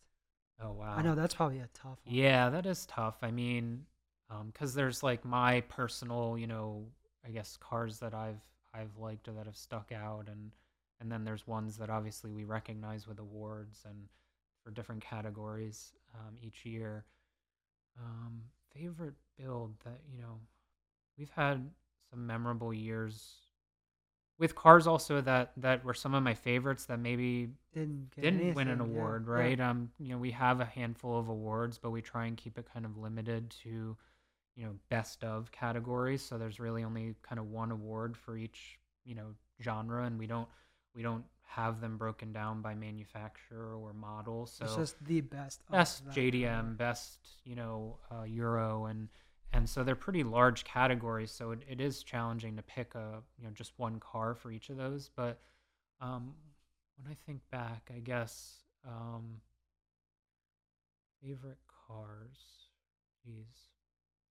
I don't know. I guess one car that really stood out to me, which actually did win Best of Show one year, and I believe it was 2015, possibly 2014. My years are starting to So many of them blur now. together a little. Sometimes I have to go back and look on my photos or look online to remind myself. But it was a guy named Rick, who's from New Jersey, who has an E30 M3 that that was built primarily by AMS Auto Works in New Jersey also. And it was just one of these long-term builds that had really been gone over from top to bottom, and kind of restored, but then also had some very subtle modifications to the body and other rare, European pieces that if you didn't know what you were looking at, you would just walk by or just think it's, maybe any old, not that an E30 M3 is already pretty special in its own right, but this one had kind of some of those unique touches that really stood out to me, and it was one of those cars that personally, like, I really enjoyed. But I could go on and on. So There's a many lot of of other them. Yeah. memorable cars that I've been really, excited to see at the event. In all categories really. I'd have to almost go by Yeah. category by category. Yeah. So let's talk a little bit about the automotive scene. Since we've been doing First Class have been for as we've said before for almost 10 years now. How do you feel the car scene has changed since the beginning up until now? Yeah. I do think there's, we said early on, one of the reasons we wanted to have First Class Admin is to kind of bring together a variety of people from different genres of cars, and I do think there are more events out there now that are catering to like a variety of different makes and models. So that that's been very positive, and I think has made things a little bit more open or broken down some of those like boundaries between, oh, you like Euro cars, so that means you have to like hate Japanese cars or some, and I'm not saying everyone was like that, and but I when I first started, in the early days, I guess, of Can I Beat, I did personally feel like, at least amongst the younger crowd that we were a part of, that there were some of those boundaries between different communities within the car Yeah. culture. It's And crazy how that's been like broken since then. yeah, and some people like that, and others, aren't, for maybe multiple reasons, or just I don't know, aren't as happy or excited about the fact that certain events are kind of mixed and Hmm. have multiple genres of cars. I personally, tend to like that as just, getting to see different people and different cars. But as far as other trends go, I mean, I do think, social media has changed a lot of things, right? You know, things have certainly evolved. I mean, when we first started, Can I Beat, Instagram didn't even exist. Yeah. It's hard to imagine that now, right? Because it's such a Big part of our big part of the lives. community, and people sharing their cars and photos, and just, yeah, people are on it all the time now. So that certainly changed things. Sometimes I think for the better, and sometimes for the worse. I mean, I think it it allows for people to interact and to connect with people from all over the world, and almost like, see that instantaneous coverage of an event or a car as it's being built. And things have certainly evolved from like the days of forums where you would, share progress on a build like on a forum and upload photos to Photobucket or Flickr, and that those things where you would get kind of the updates much less frequently, and um, to now on Instagram you can kind of follow like the progress of a build or Instantaneously, live yeah. coverage from an event, as it happens. And I think those things are great, and I mean that's kind of the positive side of the social media platform in general. But then there's this side of kind of like a attention seeking, and people wanting to just get as much attention, or as many followers or people commenting on their posts as they can. And some people unfortunately, I think, go to like great lengths to do that. And it becomes a little less about the cars And a lot themselves more about and the them. Yeah. people like in the community, and making friends, and good vibes, and just having a good time and having fun with it. And more about kind of like, look at me, look at me. um, what I'm doing over here is cooler than this guy, or comparing people to other people that are out there, and people that you've never even met. Hmm. You're just basing your opinion and judging people based on a an Instagram page or profile. And I think you can kind of get in trouble when you just start making assumptions and judging people based on you know a social media page, Right. or how they portray themselves or their lives like on Yeah. social media, because it can be very filtered, right? You can paint this pretty picture, or you know show just one side of a story, or your car, um, and then people perceive you a certain way. But yeah, I just think it's human nature, unfortunately, in some ways, for to try and as far as getting the caring more about, I guess, the followers. And for some people that's important. But I think if the people who are less concerned with that, and more concerned with just having fun with their cars, and their friends that enjoy cars, and hopefully bringing something positive to the community, and good energy, and good attitude Yeah. to things. I think that's you know being able to spread that, like, in with social media, is great when you use that tool and that platform in a positive way.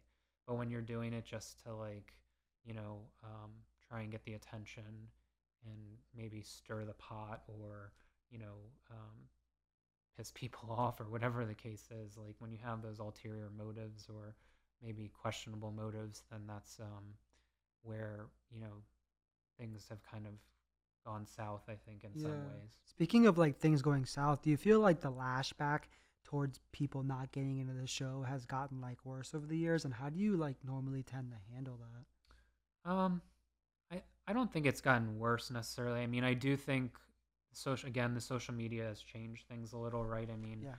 like we said, we were managing things via email the first year. Instagram didn't even exist. So people didn't necessarily have a platform to really lash out, or maybe share their thoughts, or opinions of the show, and voice their um, distaste with, like, not being selected or not getting invited to the show. Now, obviously, there's Twitter, Instagram, all these, and Facebook, obviously, and multiple platforms really for people to do that.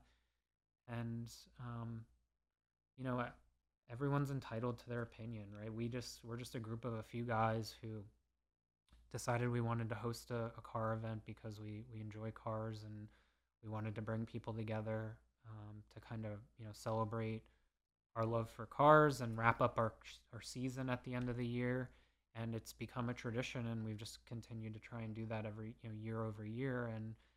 And unfortunately, because of that selective process, there are people that will get upset, and it does happen every year. And some people, I think, take it well, or take it in stride, and still come out to the event, and maybe even if their car wasn't selected, and still come out and have a good time. And I really appreciate that, because I mean, I think it says a lot about the people that and I think the effort that we put into the show, that they still want to be a part of it, and come out and enjoy it with their And also friends. see like what it's all about as well. Yeah, I think that's huge. I mean, I know people, when, if they're not selected for the show, and we say we hope you can still make it, or say we hope you can come out to the show still and check it out.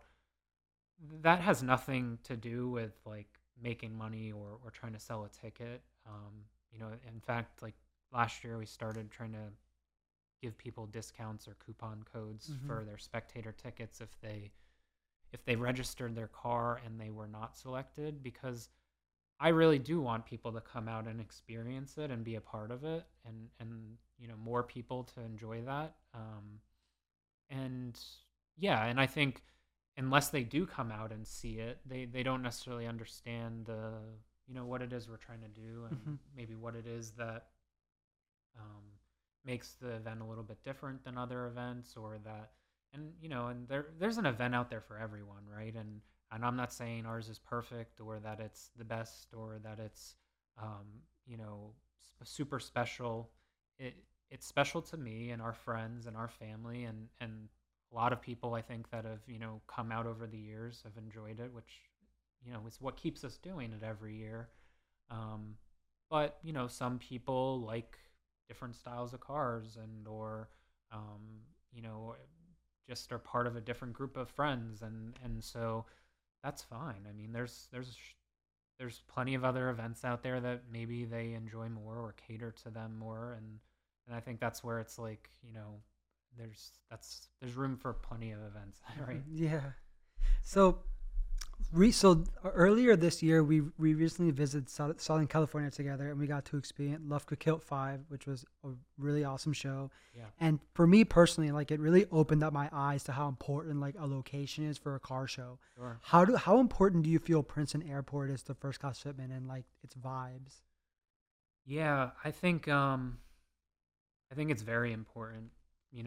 I don't know. I guess it's one of those things where it's certainly changed my perspective. I think. I mean, going into it, I think, as a someone who's into photography, and as a photographer, when I'm going to shoot a car or an event, um, or if I put myself in the shoes of maybe even a fashion photographer, model photographer, they say like location, location, location, right? Like that can really change the feel of any event, any shoot, and really paints a different picture, I guess, as far as like the backdrop for a photo shoot. Or so when we go to events that are you know just in a parking lot, or at a stadium, or indoors, or some of them, the more common type of venues are drag strip, those kinds of things.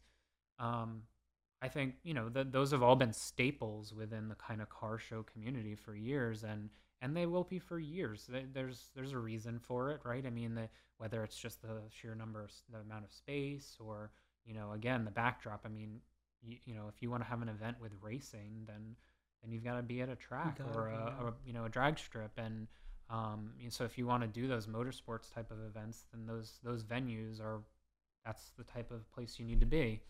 Um, we wanted to go more towards, obviously, that just the show, and we try and incorporate other forms of entertainment or other elements in the event than just the cars. But we wanted to provide that unique backdrop for not only photos and coverage, but for people to enjoy while they're at the event. And you know we people say, oh, why don't you find a different, excuse me, different event or different venue, something that has more room.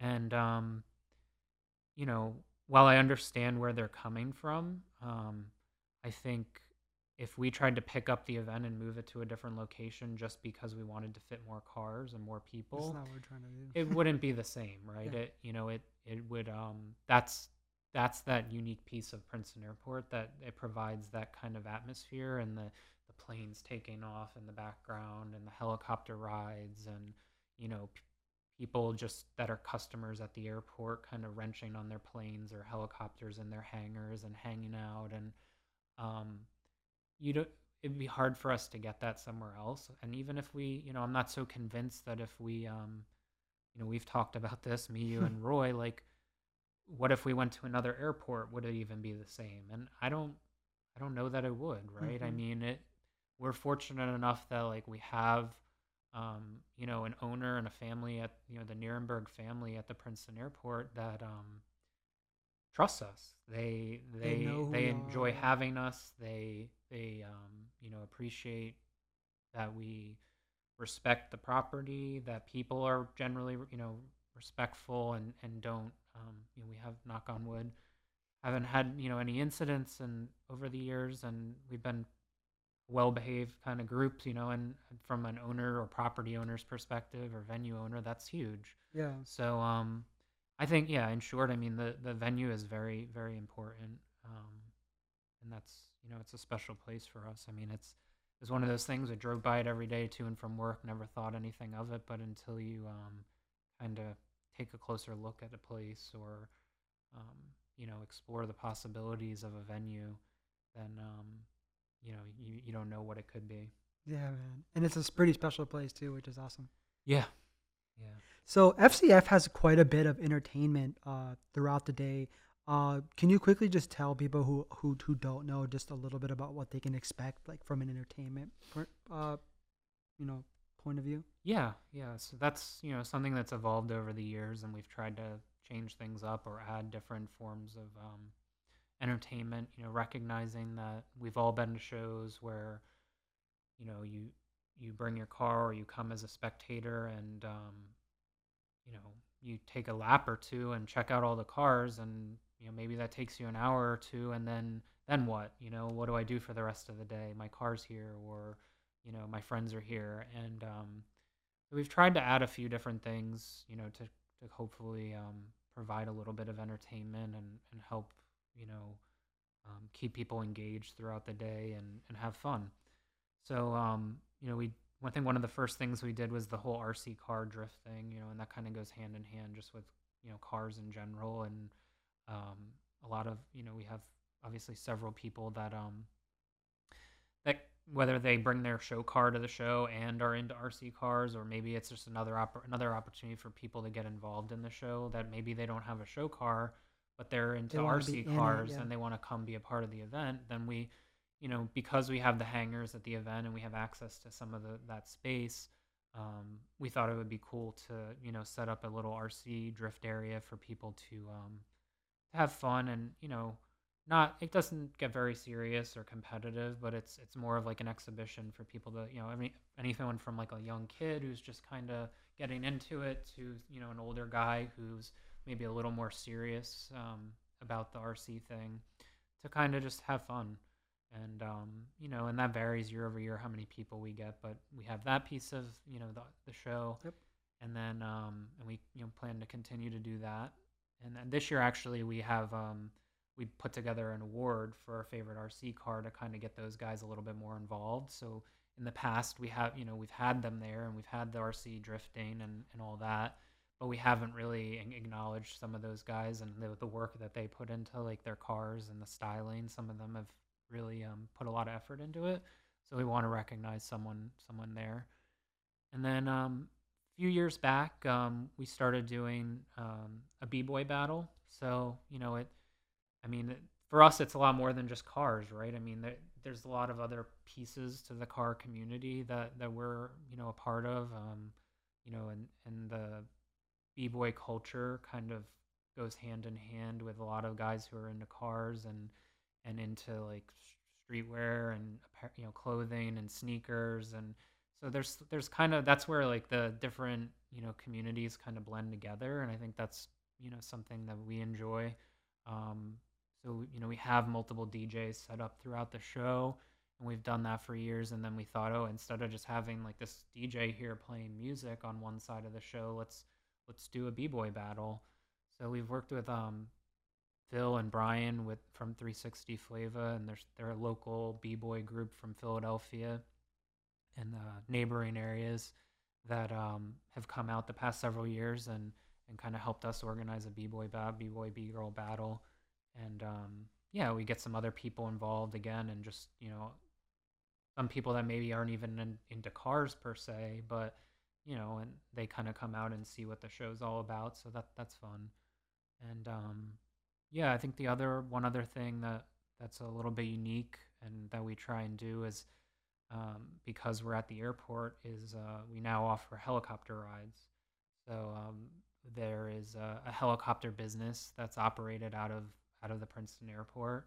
And they've been there for years, and we didn't, they come and go throughout the day sometimes at the event. And the first several years, I didn't think much of it, right, or even necessarily entertain the idea of offering rides. But a few years back, we started doing it, and it has been popular. I Yeah. think people enjoy it. It's kind of a unique opportunity to see the show from a different perspective. Maybe ride in a helicopter if you've never ridden in one before.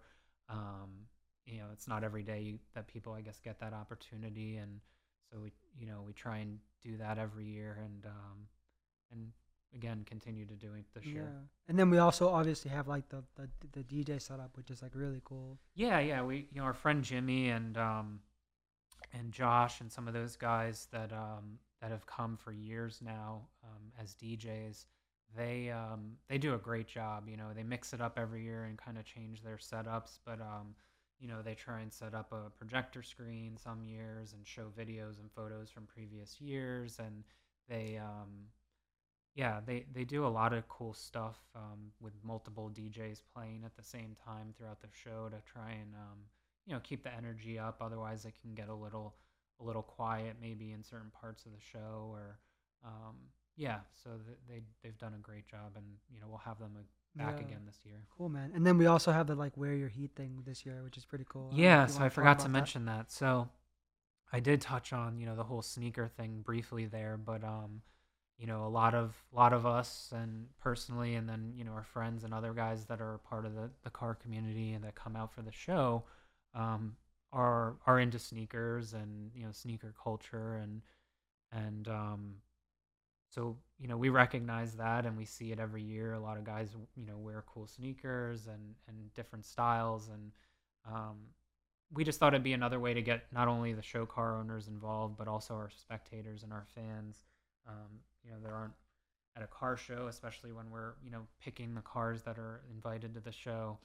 We recognize that we want to try and find ways to get our fans and spectators like involved and to participate. And so we're doing this cool sneaker heat thing with the guys from the B-boy group from 360 Flava.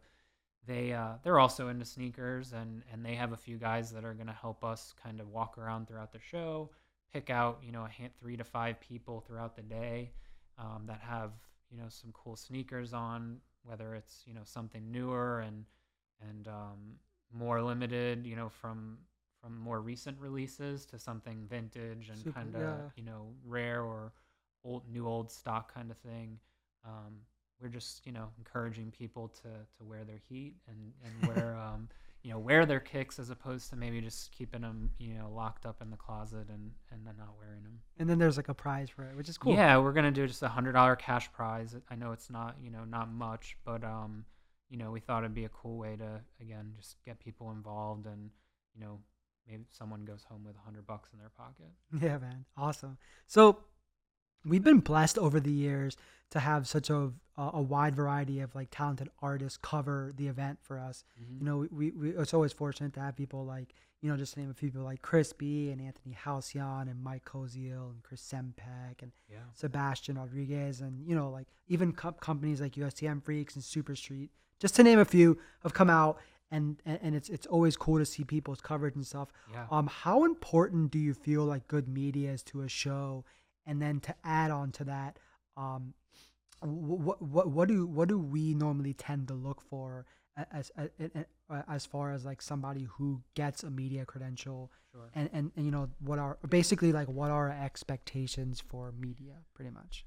Yeah, no, I mean, I share the same feelings as far as, we have been very fortunate to have a lot of different people, come out over the years, and some of them have come year over year, and, we really appreciate that.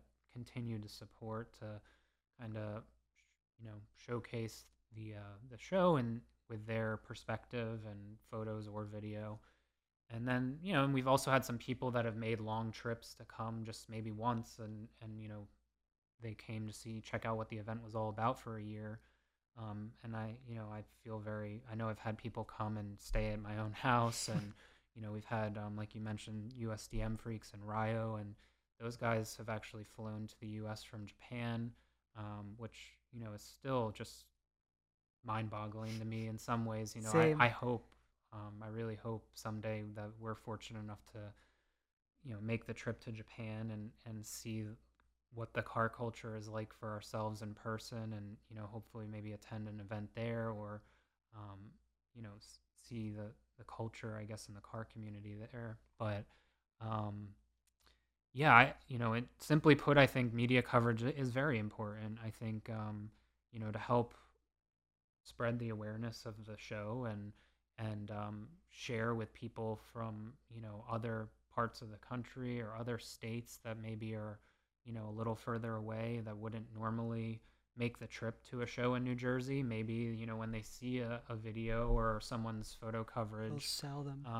yeah, it gives them a better feel for what the show's all about and what it looks like and what's going on, and the people and the crowd. And um, it's I mentioned earlier, it's not easy capturing kind of the vibe and the atmosphere of an event in a photo or a video, but because we have so many talented people come out each year to kind of document the event in photos and video and share that with their audiences, that helps. It's not only I find myself looking back all the time at old photos from people and videos, and it's kind of cool to see, as the organizer, how the show's evolved and how the years have been different year over year, but also yeah, just to even read people's comments and see what people thought. And that's very rewarding for me, I guess, to see that people are willing to, and excited, in many cases, to make the trip out to do that.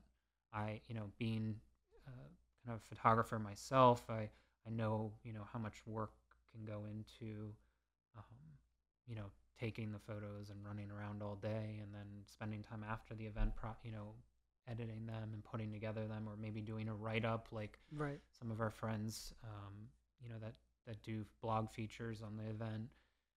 That takes a lot of time and thought, and I think I really appreciate it, and I think it's an important piece of the show. Hmm.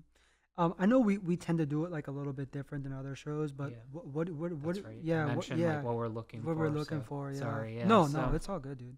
um, yeah, that I mean, it's I think it's a combination of, at its core, we're looking for people that are hopefully covering the event for maybe a media outlet, or a well-established online outlet. So maybe a blog, or um, you know some type of website. And then there's also vendors and sponsors that maybe have someone that comes to the event that's covering it for them or for their media outlets as well, that we have to recognize.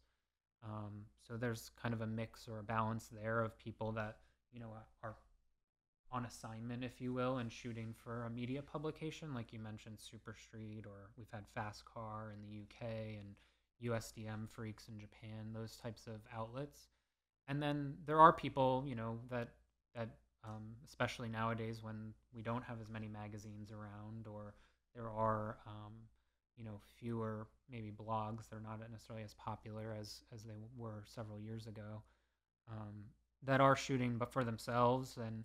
And that's where it gets a little tricky, because I agree, yeah. you know we love to see photo coverage of our event, obviously, and we want to share that with people, and we want you guys as photographers and videographers to share that with your audiences. But you've saw it this year for maybe the first time, managing the media registrations. And we get a lot of, just like the cars, we get a lot of registrations for media credentials, and we have to kind of know where to draw the line, I guess, in terms of not just so much the number of people, but really like the quality and the type of work or quality of work that someone's producing. So we look at people's portfolios, and we look at their social media outlets and get a feel for their following and engagement with their audience, and you know how frequently are they posting. Is this like someone who goes to events every weekend, and that's their thing, and they have a following for event coverage, or is it someone who just is a good photographer, but is just coming to take photos for themselves. And I'll be honest, sometimes we don't ever see the photos Right. from some people that Yeah. have come out before, and that's tough because we are giving this person, not only free access, which, that's one thing, but then we're letting them in the show early and or stay late, and you know when we're setting up and staging the event, it tends to be easier with fewer people around. So when you add all these media people into the mix, that can kind of slow things down sometimes, or maybe take away from like the setup of the event. Yeah. So we take all those things into consideration, and unfortunately, like, we can't grant media credentials to everyone. I think if we granted them this year, we probably would have had like almost 100 people with media credentials. That unfortunately, that's just too many people that would be there early in the morning or late at night, and you know we have to kind of narrow that pool down to people in both photo, video, and take into account you know their previous body of work. Have they covered the event for us before? Are they shooting for someone on assignment? All of those things, and kind of make some decisions on who we'd like to see, and who we think will provide the best quality coverage. Yeah, I sometimes didn't feel like it's obviously not as tough as like picking the cars, but it's Yeah. pretty damn close. Just because there's so Yeah. many people doing that. Yeah, yeah. And we encourage people to, even again, like, just like someone who registers their car and maybe isn't selected for the show, we encourage those people to come out, and, maybe if they registered for media and they, weren't selected or given credentials to get in for free, to still come out. And I know that's easier said than done, and it's, people get turned off when they're not, approved for a media credential. But I do, having applied for media credentials for other larger or more well-established events and motorsports events, I think that we're pretty laid back compared to some of these other Oh, events. I absolutely. There's mean, some people who require like a letter of intent yeah, and all exactly. this And I other don't stuff. think some of these guys realize that if you want to shoot at a well-established motorsport event, or larger car show, like, if you want to start talking about some of these industry type events, right, like SEMA, or going to the New York Auto Show, or covering a Formula Drift event, then there's higher expectations with those types of events. And I'm not necessarily comparing our event to those larger scale, like, more corporate events, but what I am saying is, actually, I think our standards are, we're still looking for quality people, but we're actually requiring less of those It's a people when lot they more laid register, back to right? register. Yeah. Like you said, I mean, if you register for a Formula Drift media credential, then they're looking for a letter of intent. You're expected to follow up and provide links to your stories or your photo coverage or print media and excerpts from a magazine. Those are things that they expect to see from a photographer or a videographer after each round of Formula Drift. And we, as much as we want to see that coverage from First Class Fitment, we don't chase after you and demand to see your work. And we recognize that we're not paying you to, for most, unless it's a staff member or someone that we are hiring. Most of these people are there and kind of doing it because they love doing it. Yeah. So yeah, So moving on now, let's talk a little bit about the layout. So it's changed over the years, and I personally myself remember all the years just based on like where we have put our booth. But Mhm. tell us a little bit about the layout and the process of it being decided. And then I know a lot of people also, and this is a two-part question, always seem to want to know what we're gonna do with like the main hangar. So just talk a little bit about also like what we've done with that in the past, and then maybe what can we expect from it this year. Yeah. The layout's a little tricky, and we've learned a lot over the years, I think. But essentially, the airport's a blank canvas, right? I mean, there aren't any parking spot lines painted on the ground, and it's really, you know, it's kind of a blessing and a curse, I guess, in some ways, right? It'd be much easier if we were in a parking lot and we just said, find a spot Go, yeah. and park there, or even assign people to a spot, because the lines are on the ground and it's much more cut and dry.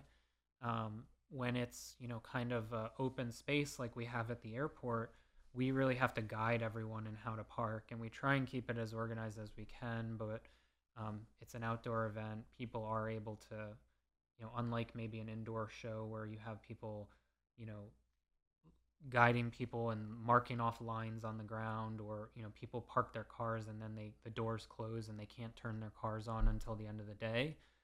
At FCF, people, it's outdoors, they can maybe move their car around, or they and we try not to, But it encourage that, happens every year. but it does happen.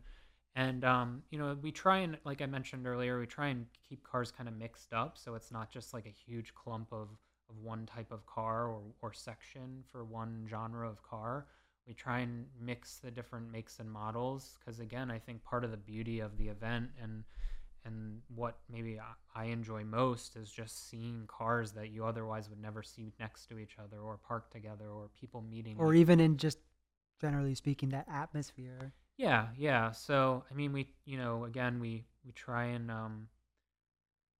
keep the parking as organized as we can, but it is, kind of a blank canvas in terms of like how the rows are parked, and getting them all lined up right. And it is a little hectic in the morning of the event, because we don't stage all the cars the day It before or happens. the Like night something, before. yeah, So people, yeah. and cars are all different sizes and widths and lengths, so like getting them all lined up perfectly, it doesn't always happen. But I guess that's kind of, also kind of the hidden, or kind of the beauty of it too, right? It's not like just rows and rows of cars. We try and mix things up and park cars in different directions and different rows in different ways. And um, that's kind of, it's fun, but it does make it a little bit more challenging, I think, for our staff and for us to keep in order.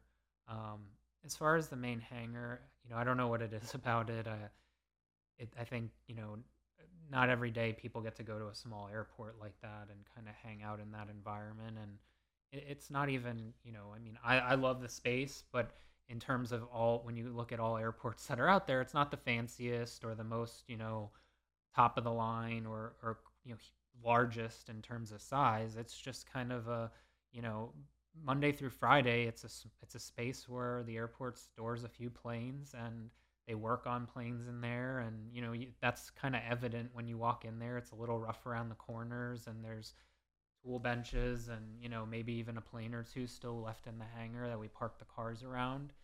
And it's a functioning airport at the end of the day, right? They don't close down the airport for us when we're there. They're still running. There's still customers flying their planes in and out. And we just kind of get the space for one day out of the year to kind of do what we want with it. So I think people like it in there, just because it's not every day that they get to see their car kind of parked in the hangar. And it is a little bit, we try and, we've done different things over the years. And the past few, we've tried to have kind of a theme to it, and we have done the white cars for a few different years. Part of that, I think, and people may not realize this, is purely because of, up until last year when they replaced some of the lighting in the hangar, it was kind of dimly lit in there and a little bit darker. And even from like me being a photographer, if you put a black car in a dark space or in a dimly lit building like the hangar, you're not going to be able to photograph it very well. And honestly, it's not probably the best light for that vehicle to be in, or to showcase Super that car. tough, yeah. So white, and then the white also just tends to be, when you look at all the different color cars, like white is a common color, so we can have a variety of different cars that are white. But also, like, for the most part, white is a more consistent color, like from different makes and models. So unlike a maybe yellow or another color, where like there's so many different shades of it that they wouldn't all look the same, or they'd look very different from one car to the next. White tends to just be more consistent, so it kind of look like a whiteout, if you will, of just different makes and models in the hangar. um, and it was a variety of cars again. I think that was cool to see, just the kind of showcasing something almost from every different genre that we have. Cool, man. As far as this year, we'll see. I mean, again, the pool of cars we get every year is different. Um, we have different ideas that we've thrown out there, and it really kind of comes down to who we have register, what types of cars we're looking at. And sometimes we just make that decision like on the fly, like right Yeah, I mean, we've before. had to at some, because we try and fill that space early in the morning because, it get there can be traffic, I guess, kind of in the show area with when other cars are parking throughout the other areas of the show, and it gets hard to get around them and park your car. So we try and get people in the hangar early so that that space is kind of done and parked, and then we fill out the rest of the venue, going further back towards the driveway, um, progressively as the morning goes on. So it's an early start, but yeah, sometimes part of it is, if someone shows up super late or The has car. an issue with their car, unfortunately, like we can't hold spots like we We would fill we them as can. they come in. We Yeah. do have to do that, and Yeah. that's in a perfect world, I could sit there and pick every single spot for every car if I wanted But it to. just never works out But that way. Yeah. people just don't necessarily show up at the right time, or you know, um, yeah, people run into issues, and that's kind of the nature The of the nature of it. car world. Unfortunately, things come up, and cars break, or people are delayed, or there's traffic, or you name it.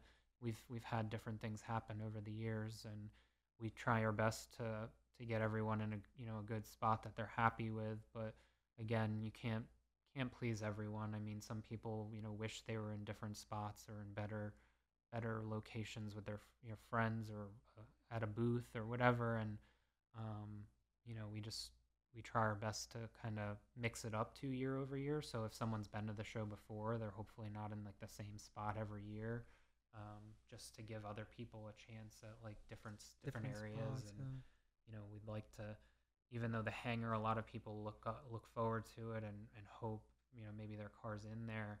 Um, I like to think that just to be in the event in general is special, and like just enjoy it, and Yeah. not don't get so caught up on like Where? where exactly your car might be parked, because if you're not happy with it this year for some reason, then hopefully next year, or just try and enjoy it for what it is. Yeah, I always tell people that like I personally think like any spot at the whole place is just a good spot.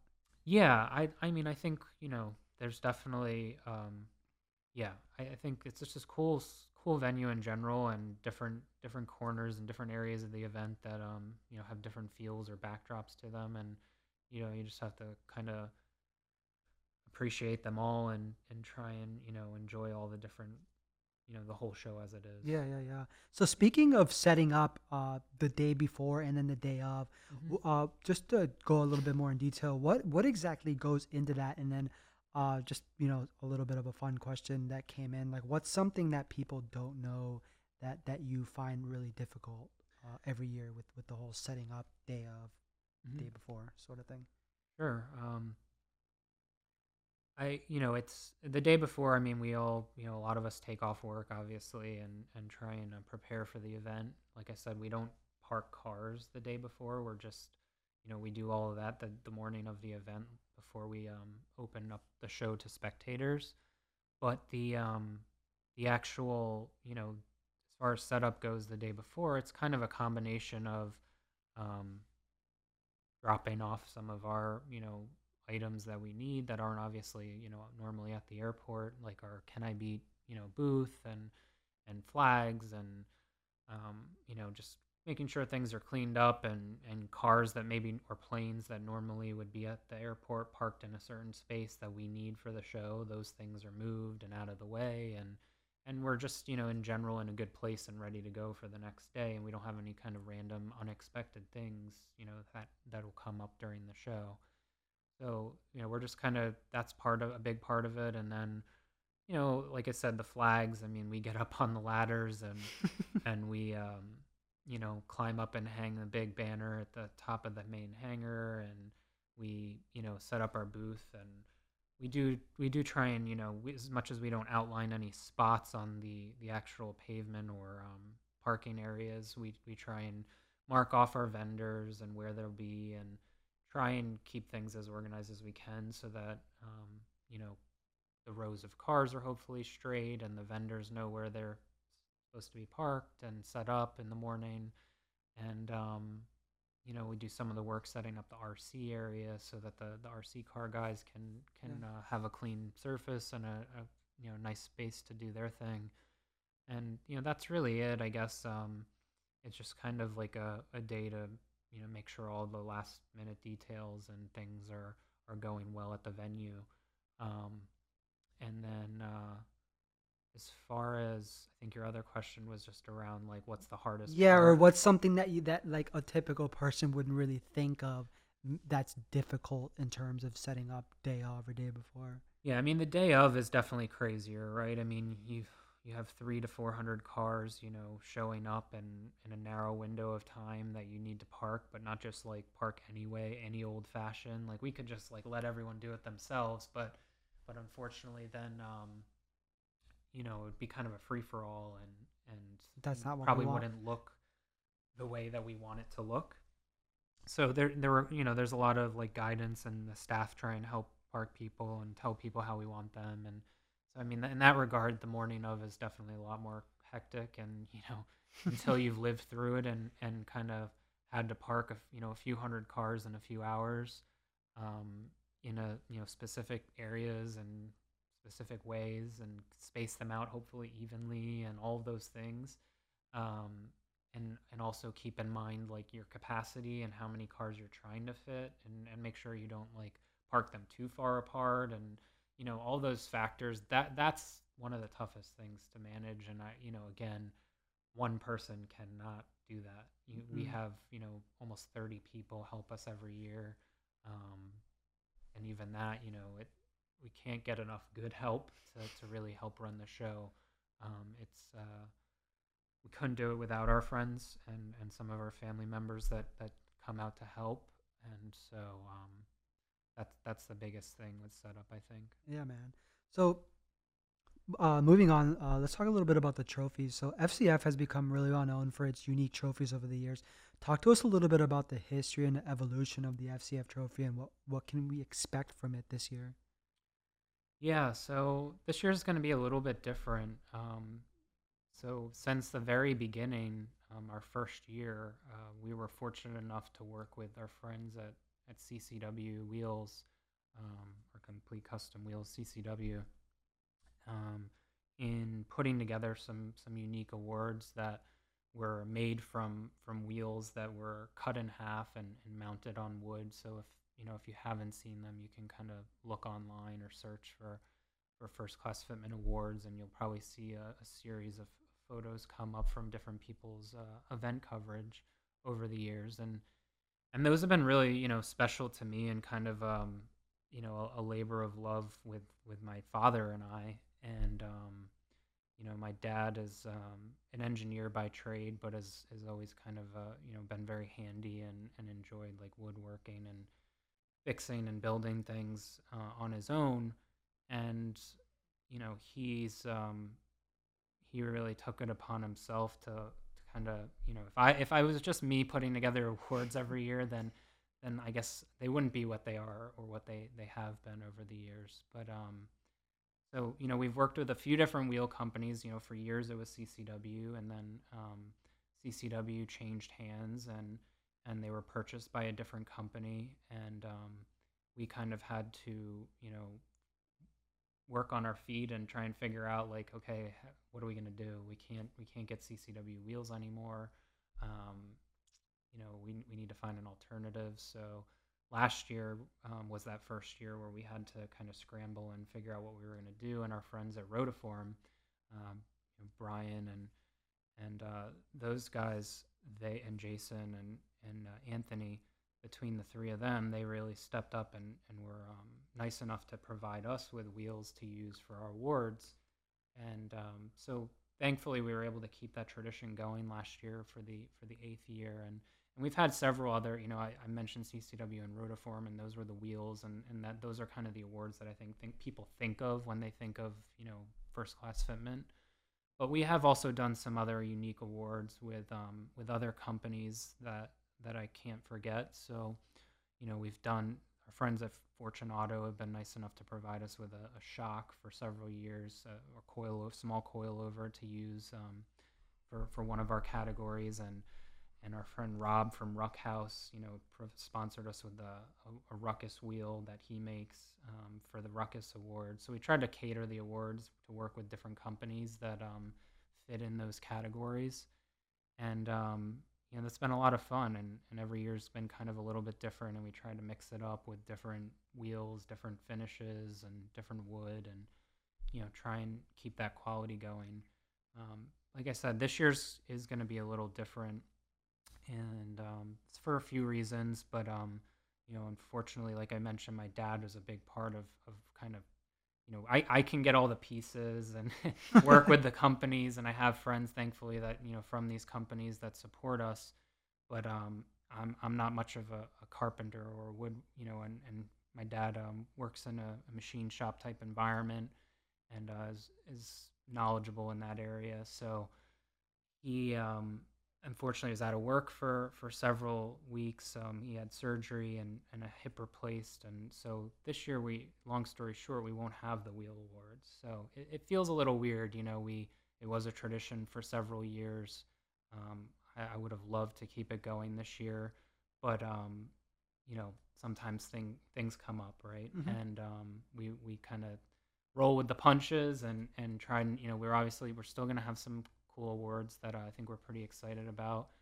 Um, and yeah, and if hopefully next year things work out, we'll try and bring back the wheel awards and do something fun, because next year will be our 10th anniversary event, Yeah. and we'll hopefully do something really special for that.